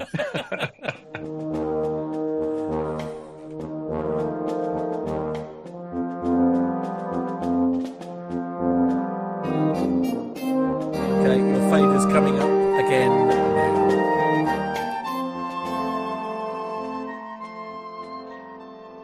All right, guys, we're going to quote this part of the film, The Three Amigos, where he goes into send a telegram, and he's going to say, I'm going to give you the $2 version, the abridged version. So this first story comes to us from thedrive.com. I've been talking about this for probably 2 years since I've been on the show, at least the Air Force's light attack aircraft program. The Air Force finally took delivery of its first Beechcraft AT-6E Wolverine single-engine turboprop light attack aircraft. The aircraft said that in the past, it could acquire up to 3 of these aircraft to support a program called the Airborne Extensible Relay Over-the-Horizon Network, or AeroNet, focusing on developing a low-cost communications and data-sharing architecture to help allies and partners work together better during coalition operations. That's it. No, that didn't mean anything. Really, like Nev, I think you probably just blanked over that. So this AT-6 that the Air Force just received, it's actually an airplane that is configured for light attack and intelligence, surveillance, and reconnaissance, or ISR missions. The Army, the Navy, the Air Force all operate the AT-6 Texan 2, this particular aircraft, they've loaded all kinds of communications equipment on it. We talked a little bit about this when we were talking about bacon, right? And how important communications are in the air, right? So everybody loves bacon. This is like a mini bacon. Yeah. Yeah, we're gonna try to fit bacon in military bacon in every single show from now on. Right. But let's see. This program was canceled, the light attack aircraft program. There's this whole thing back between the Super Tucano, the AT-6. There was a couple other airplanes involved in that. And their company, Sierra Nevada Corporation, or SNC, is still up in the air with the Air Force Special Operations Command, which kind of has its own funding pot with Joint Special Operations Command, to see if there's going to be a future for the either the AT-6 Texan or the A-29 Super Tucano. But either way, at least they've got one. Anyways, that pretty much sums up that story. Can I just say, I saw one of these at the first Dubai Air Show I went to, and it was freaking awesome. It's one hell of an aircraft to see up close, especially when it's got all the underwing pylons full. Oh, so I know we're trying to move on, but Carlos, do you remember the old T-37, right? Mm-hmm. The Cessna T-37 Tweet? Yeah. It was a training aircraft. It was the first airplane that most Air Force pilots would see. When they turned that into an A-37 Dragonfly and put all the weapons on the pylons and the hard points, it looked so mean. And I watched the Colombians do some pretty crazy things with this, and that's the same thing with this. This is usually a trainer aircraft, put all kinds of guns and bombs on it, and it's going to just go wreak havoc somewhere. Pretty cool airplane. I hate to sort of burst your bubble here, though, Armando. I have a sneaking suspicion that Nev still has absolutely no clue what on earth. What on earth? Nev, any of that you'd like to recall? No. No, and moving on. I'm not allowed on the military section usually. Well, there we are. So this next story, which Nev has chosen, comes to us from airforcemag.com. Air Mobility Command to start integrating KC-46 into limited operations. The Air Force's next generation tanker is starting to go operational, but in a very limited way, with the goal of freeing up older planes for combat missions. Air Mobility Command, or AMC, announced February the 24th it's phasing the KC-46 into operations by making it available to the US Transportation Command for taskings that would otherwise be filled by KC-135s and KC-10s. based on what Pegasus has been cleared to do. For example, this could be US-based fueling of certain aircraft and possible overseas Coronet missions to deploy fighters that use its centerline drogue system, such as the FA-18. Air Mobility Command boss General Jacqueline D. Van Ovost said during the Air Force John in my ear, thank you for that. During the Air Force Association Virtual Aerospace Warfare Symposium that the goal is to relieve stress on the other tankers which have been in high demand for overseas combat deployments and to support exercise training at home. Shouldn't have got rid of the TriStars then, should they? Anyway, she said that we will now commit the KC-46 to execute missions similar to the ones they've been conducting over the past few years in operational test and evaluation plan, but can now include operational taskings from US Transportation Command. For example, today the KC-46 may provide aerial refueling for F-16s participating in a US-based training exercise. Under this new approach, if the Air Mobility Command is tasked to provide AR support for operational Coronet missions to move F-18s overseas, or an operational B-52 mission, the KC-46 is on the table, which frees up the KC-135 and KC-10s to execute other combatant command deployments that the KC-46A is presently unable to support with its existing defences. This is a rather long story, isn't it, guys? And carrying on, there are strict limitations to the plan. That's probably a good point to stop, actually, Carlos. It does go on and on, but, I can just summarize it. It's still got problems. It was problem plagued. They've demoed it. I'm just glad that I think they've received about 44 of them so far, and they got to do something with them. So at least they're saying that they can take on some limited operational roles. They're not going to go into combat, but hey, there's a lot of flying to be done that isn't combat-oriented. Like I said, they shouldn't have got rid of the TriStars at over at Bruntonthorpe. All those refueling tankers sitting there. Oh, well. Yeah, well, you never know. These KC-46s might end up right next to those TriStars Well, before very long. They're still using KC-10s. The KC-10 is like 400 years old. Anyway. Yeah. Anyways, I think we could probably finish up with Nev here. His favorite part of the show. Actually, this is one of Jonathan Warner's favourite aircraft. Well, I've also had to just move the font size up from about 6 to 11 so that I can even read it. Yeah. I know that people are trying to trip me up here, left, right and centre. However, it does say on the aviationist.com website that US Air Force B-1B Lancer bombers have just arrived at Åland Air Station in Norway. 4 of these aircraft from the 7th Bomb Wing at Dyess Air Force Base, Texas, have been deployed to Norway as part of a Bomber Task Force mission. Flying as Taboo flight and supported by tankers from Peace Air Force Base, New Hampshire, and RAF Mildenhall here in the UK, the B-1s have arrived at Åland Force Station in Norway, an important airbase operated by the Royal Norwegian Air Force. The air station name is the home of the Royal Norwegian Air Force F-35 main operating base, and also hosts search and rescue helicopters and a forward operating location of the NATO E-3A AWACS fleet.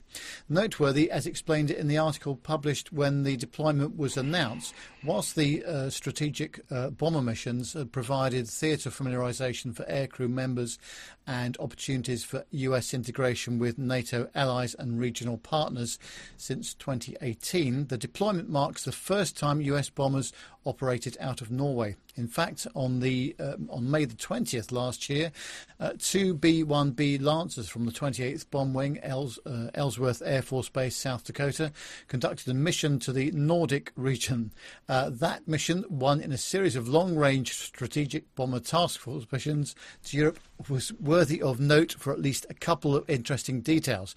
First, it marked the first time B-1s flew over Sweden to integrate with Swedish Gripens, whilst conducting close air support training with the Swedish Joint Attack controller ground teams at Visdale range. Secondly, the B-1's integrated with the Royal Norwegian Air Force F-35s to fly tactical sorties and conduct a low approach over Åland Air Station, Norway, which was the home of the Royal Norwegian Air Force recently operational F-35 fleet.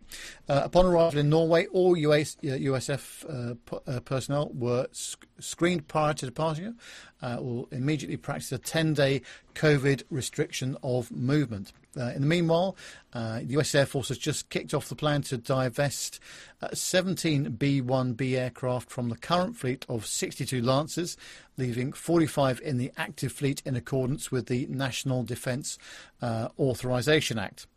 The first aircraft flew to the boneyard of the 309th Aerospace Maintenance and Regeneration Group at Davis-Monthan Air Force Base in Texas on February the 17th of this year. Of the 17 B-1 aircraft, 4 will be required to remain in a reclaimable condition that is consistent with Type 2000 recallable storage. In other words, they can be resurrected as, for instance, which has been done with the B-52s when required. Wow. Great job, Nev. I think it's safe to say it's probably just as well that you and I, Nev, are both on Macs, because when people interfere with the story while you're reading it, the great thing about being on the Mac is it doesn't update while you're reading it out, which is great news. It does update when you're reading. Oh, does it? Yes. Luckily for the legal department of the programme, I was able to. Oh, very good. Okay. All right. What was that? What was that movie that said, "Who put the question mark in there?" You did a fine job, Nev. This is important because it's not very easy to move a flock of B-1s anywhere outside of already established bases. So the fact that they're operating up in Norway and operating jointly with the Norwegian Air Force is a pretty big step forward. So Mr. Warner's not happy. He's not happy. No, he's not happy. What is he? I figured that when this story made the news, he'd be buying a plane ticket over to Norway to just get some great pictures of this. No, he's adamant they should still be at Fairford. Yeah, or should be at Fairford. No, they'll be back to Fairford. I'm 100% positive. It's just temporary. It'll pass, Jonathan. It'll be fine. He'll be very relieved to hear that, I'm sure. They'll come back to you. Well, they won't be at Riyadh, that's for sure, because that's been cancelled. Well, no, there is that. Yeah. Okay. Wow, okay. We're sort of running out of time, guys. It's time to wrap up. It certainly is. Don't forget to, if you don't already subscribe to us or look for us on social medias, don't forget we are on Facebook, Twitter and Instagram. Just search for us on there, Plain Talking UK. Don't forget as well that WhatsApp number. If you want to send us in a picture or a message or even a video, you can get your picture on the green screen behind me, Matt, or even Nev. Send it into +44 757 22 49166. Email the show, podcast at plaintalkinguk.com. We'd love some feedback from you guys. So if you're listening to the audio show or watching now, we'd love to hear from you, what you've been up to, what's your kind of flying doing, if you're doing any flying at all during this period. Send your emails in to us. And also don't forget to check out our website, allthews.plaintalkinguk.com. On there you'll find the links to Patreon. If you want to become a patron of the show, we would love that very much indeed. We have a really great Patreon team of people who help us to push the show along every week, including our PayPal donators as well. All the links are on there. There's also a shop. You can click on the shop icon and grab yourself a PTUK t-shirt. Hopefully one will be landing in Australia very soon to one of our listeners. And you can also get a PTUK mug, which you can drink anything out of, really. It's not just a coffee mug. You can drink a scotch if you like. And Armando will probably do that. Yeah, the attest to that. Yeah, absolutely. The limited edition ones we are working on, by the way. Also, actually, you saying for listener feedback and that we've got a great video involving gliding coming up very shortly that has been sent to me by Stephen, which I haven't had a chance to do much with, but looking forward to sort of sharing that with everyone, actually, and that's over at his gliding club. So that's going to be worth sort of... I'm looking forward to sharing that with you very soon. But and lastly, if you are shopping, if you're going to be buying cat food this weekend or your USB plug in the wall, please take yourselves to our website as well, where there is a link to Amazon, which you can do your shopping through. It doesn't cost you a penny, but it does give us a small referral fee if you make a purchase on there. So please do feel free to use that, as I did today. You'll be pleased to know, Matt. Indeed. Anyway, don't forget as well our guest, Rory, who was fantastic on the show tonight, Rory on Air. You can find him over on YouTube, Rory on Air. Just search him on YouTube. Or you can go to his website, www.roryorscary.com. That's AUSKERRY.com. And you can also find Rory on Air on Facebook and Twitter and Instagram at Rory Oscary on there as well. We'll put all the links in the show notes just in case you missed that one. Indeed. There we go. Oh, yes, next week's show. Oh, this is another good one. You remember our chums, Matt and Andy from the A320 podcast. Both of them are joining us next Friday at 7 o'clock. So that'll be great stuff. And I'll ask them what they think of that EasyJet video as well. Perhaps they might be interested in that. I'll leave it in the playout system to sort of remind them in case they haven't seen it. There we go. Well... Yes, so Dr. Steph, what's coming up on the 12th, just out of curiosity? Yeah. Hey, y'all put me on the spot there. So we're going to do our Women in Aviation podcast that day. And actually, I think you guys have all the details. I'm just here for the planning meetings. So right, yes. Just to remind me who all's going to be there and what I'm doing. So yeah, there's nothing but like throwing someone. Yeah, let's just throw somebody under a bus. That's clearly the way. Dr. Steph! Yeah. Our viewer numbers just went up. Yeah, absolutely. Oh my God, we've got 4.5 million people watching. Wow, now. very exciting. She's got such a following. My goodness. I know. There we go. Everyone knew I was going to be here just now. Anyway, if we could just be serious for a very brief moment and just say that in a couple of weeks' time, John, if you could just remind me in my ear what the date is of our very special show. It's the 12th of March, which is basically literally I can't believe that, like, on Monday we are into March already. Where on earth did February go? I genuinely don't know. 12th of March, so we need to get our beer and popcorn order in. We do, absolutely. Yes, a very special show is coming up, which is why Steph is here for a planning meeting, because we won't be here, basically. We're handing over the reins. Megan and I are taking over. Absolutely, yes. So a certain Mrs. Armando will be... that's really derogatory. I take that back. She's got her own name, Matt. Her name's Megan. Yes, okay. Yes, absolutely. Sorry. Armando's boss. Yes, absolutely. I'm really more Mr. Megan than she is. Yes, that's that. Yes. So that is where we are going to bring episode number 357 of the Plain Talking UK podcast. Bless you. Bless me. Thank you to everyone who's joined us tonight in the YouTube chat room. He's had a bit of a hard week, guys. That's right. Yeah, that's not gonna lie. Matt is true. That's right. Thanks to all our audio listeners as well. Don't forget, if you are listening to an audio show of this podcast, please do give us a rating on whatever app you do your downloading through.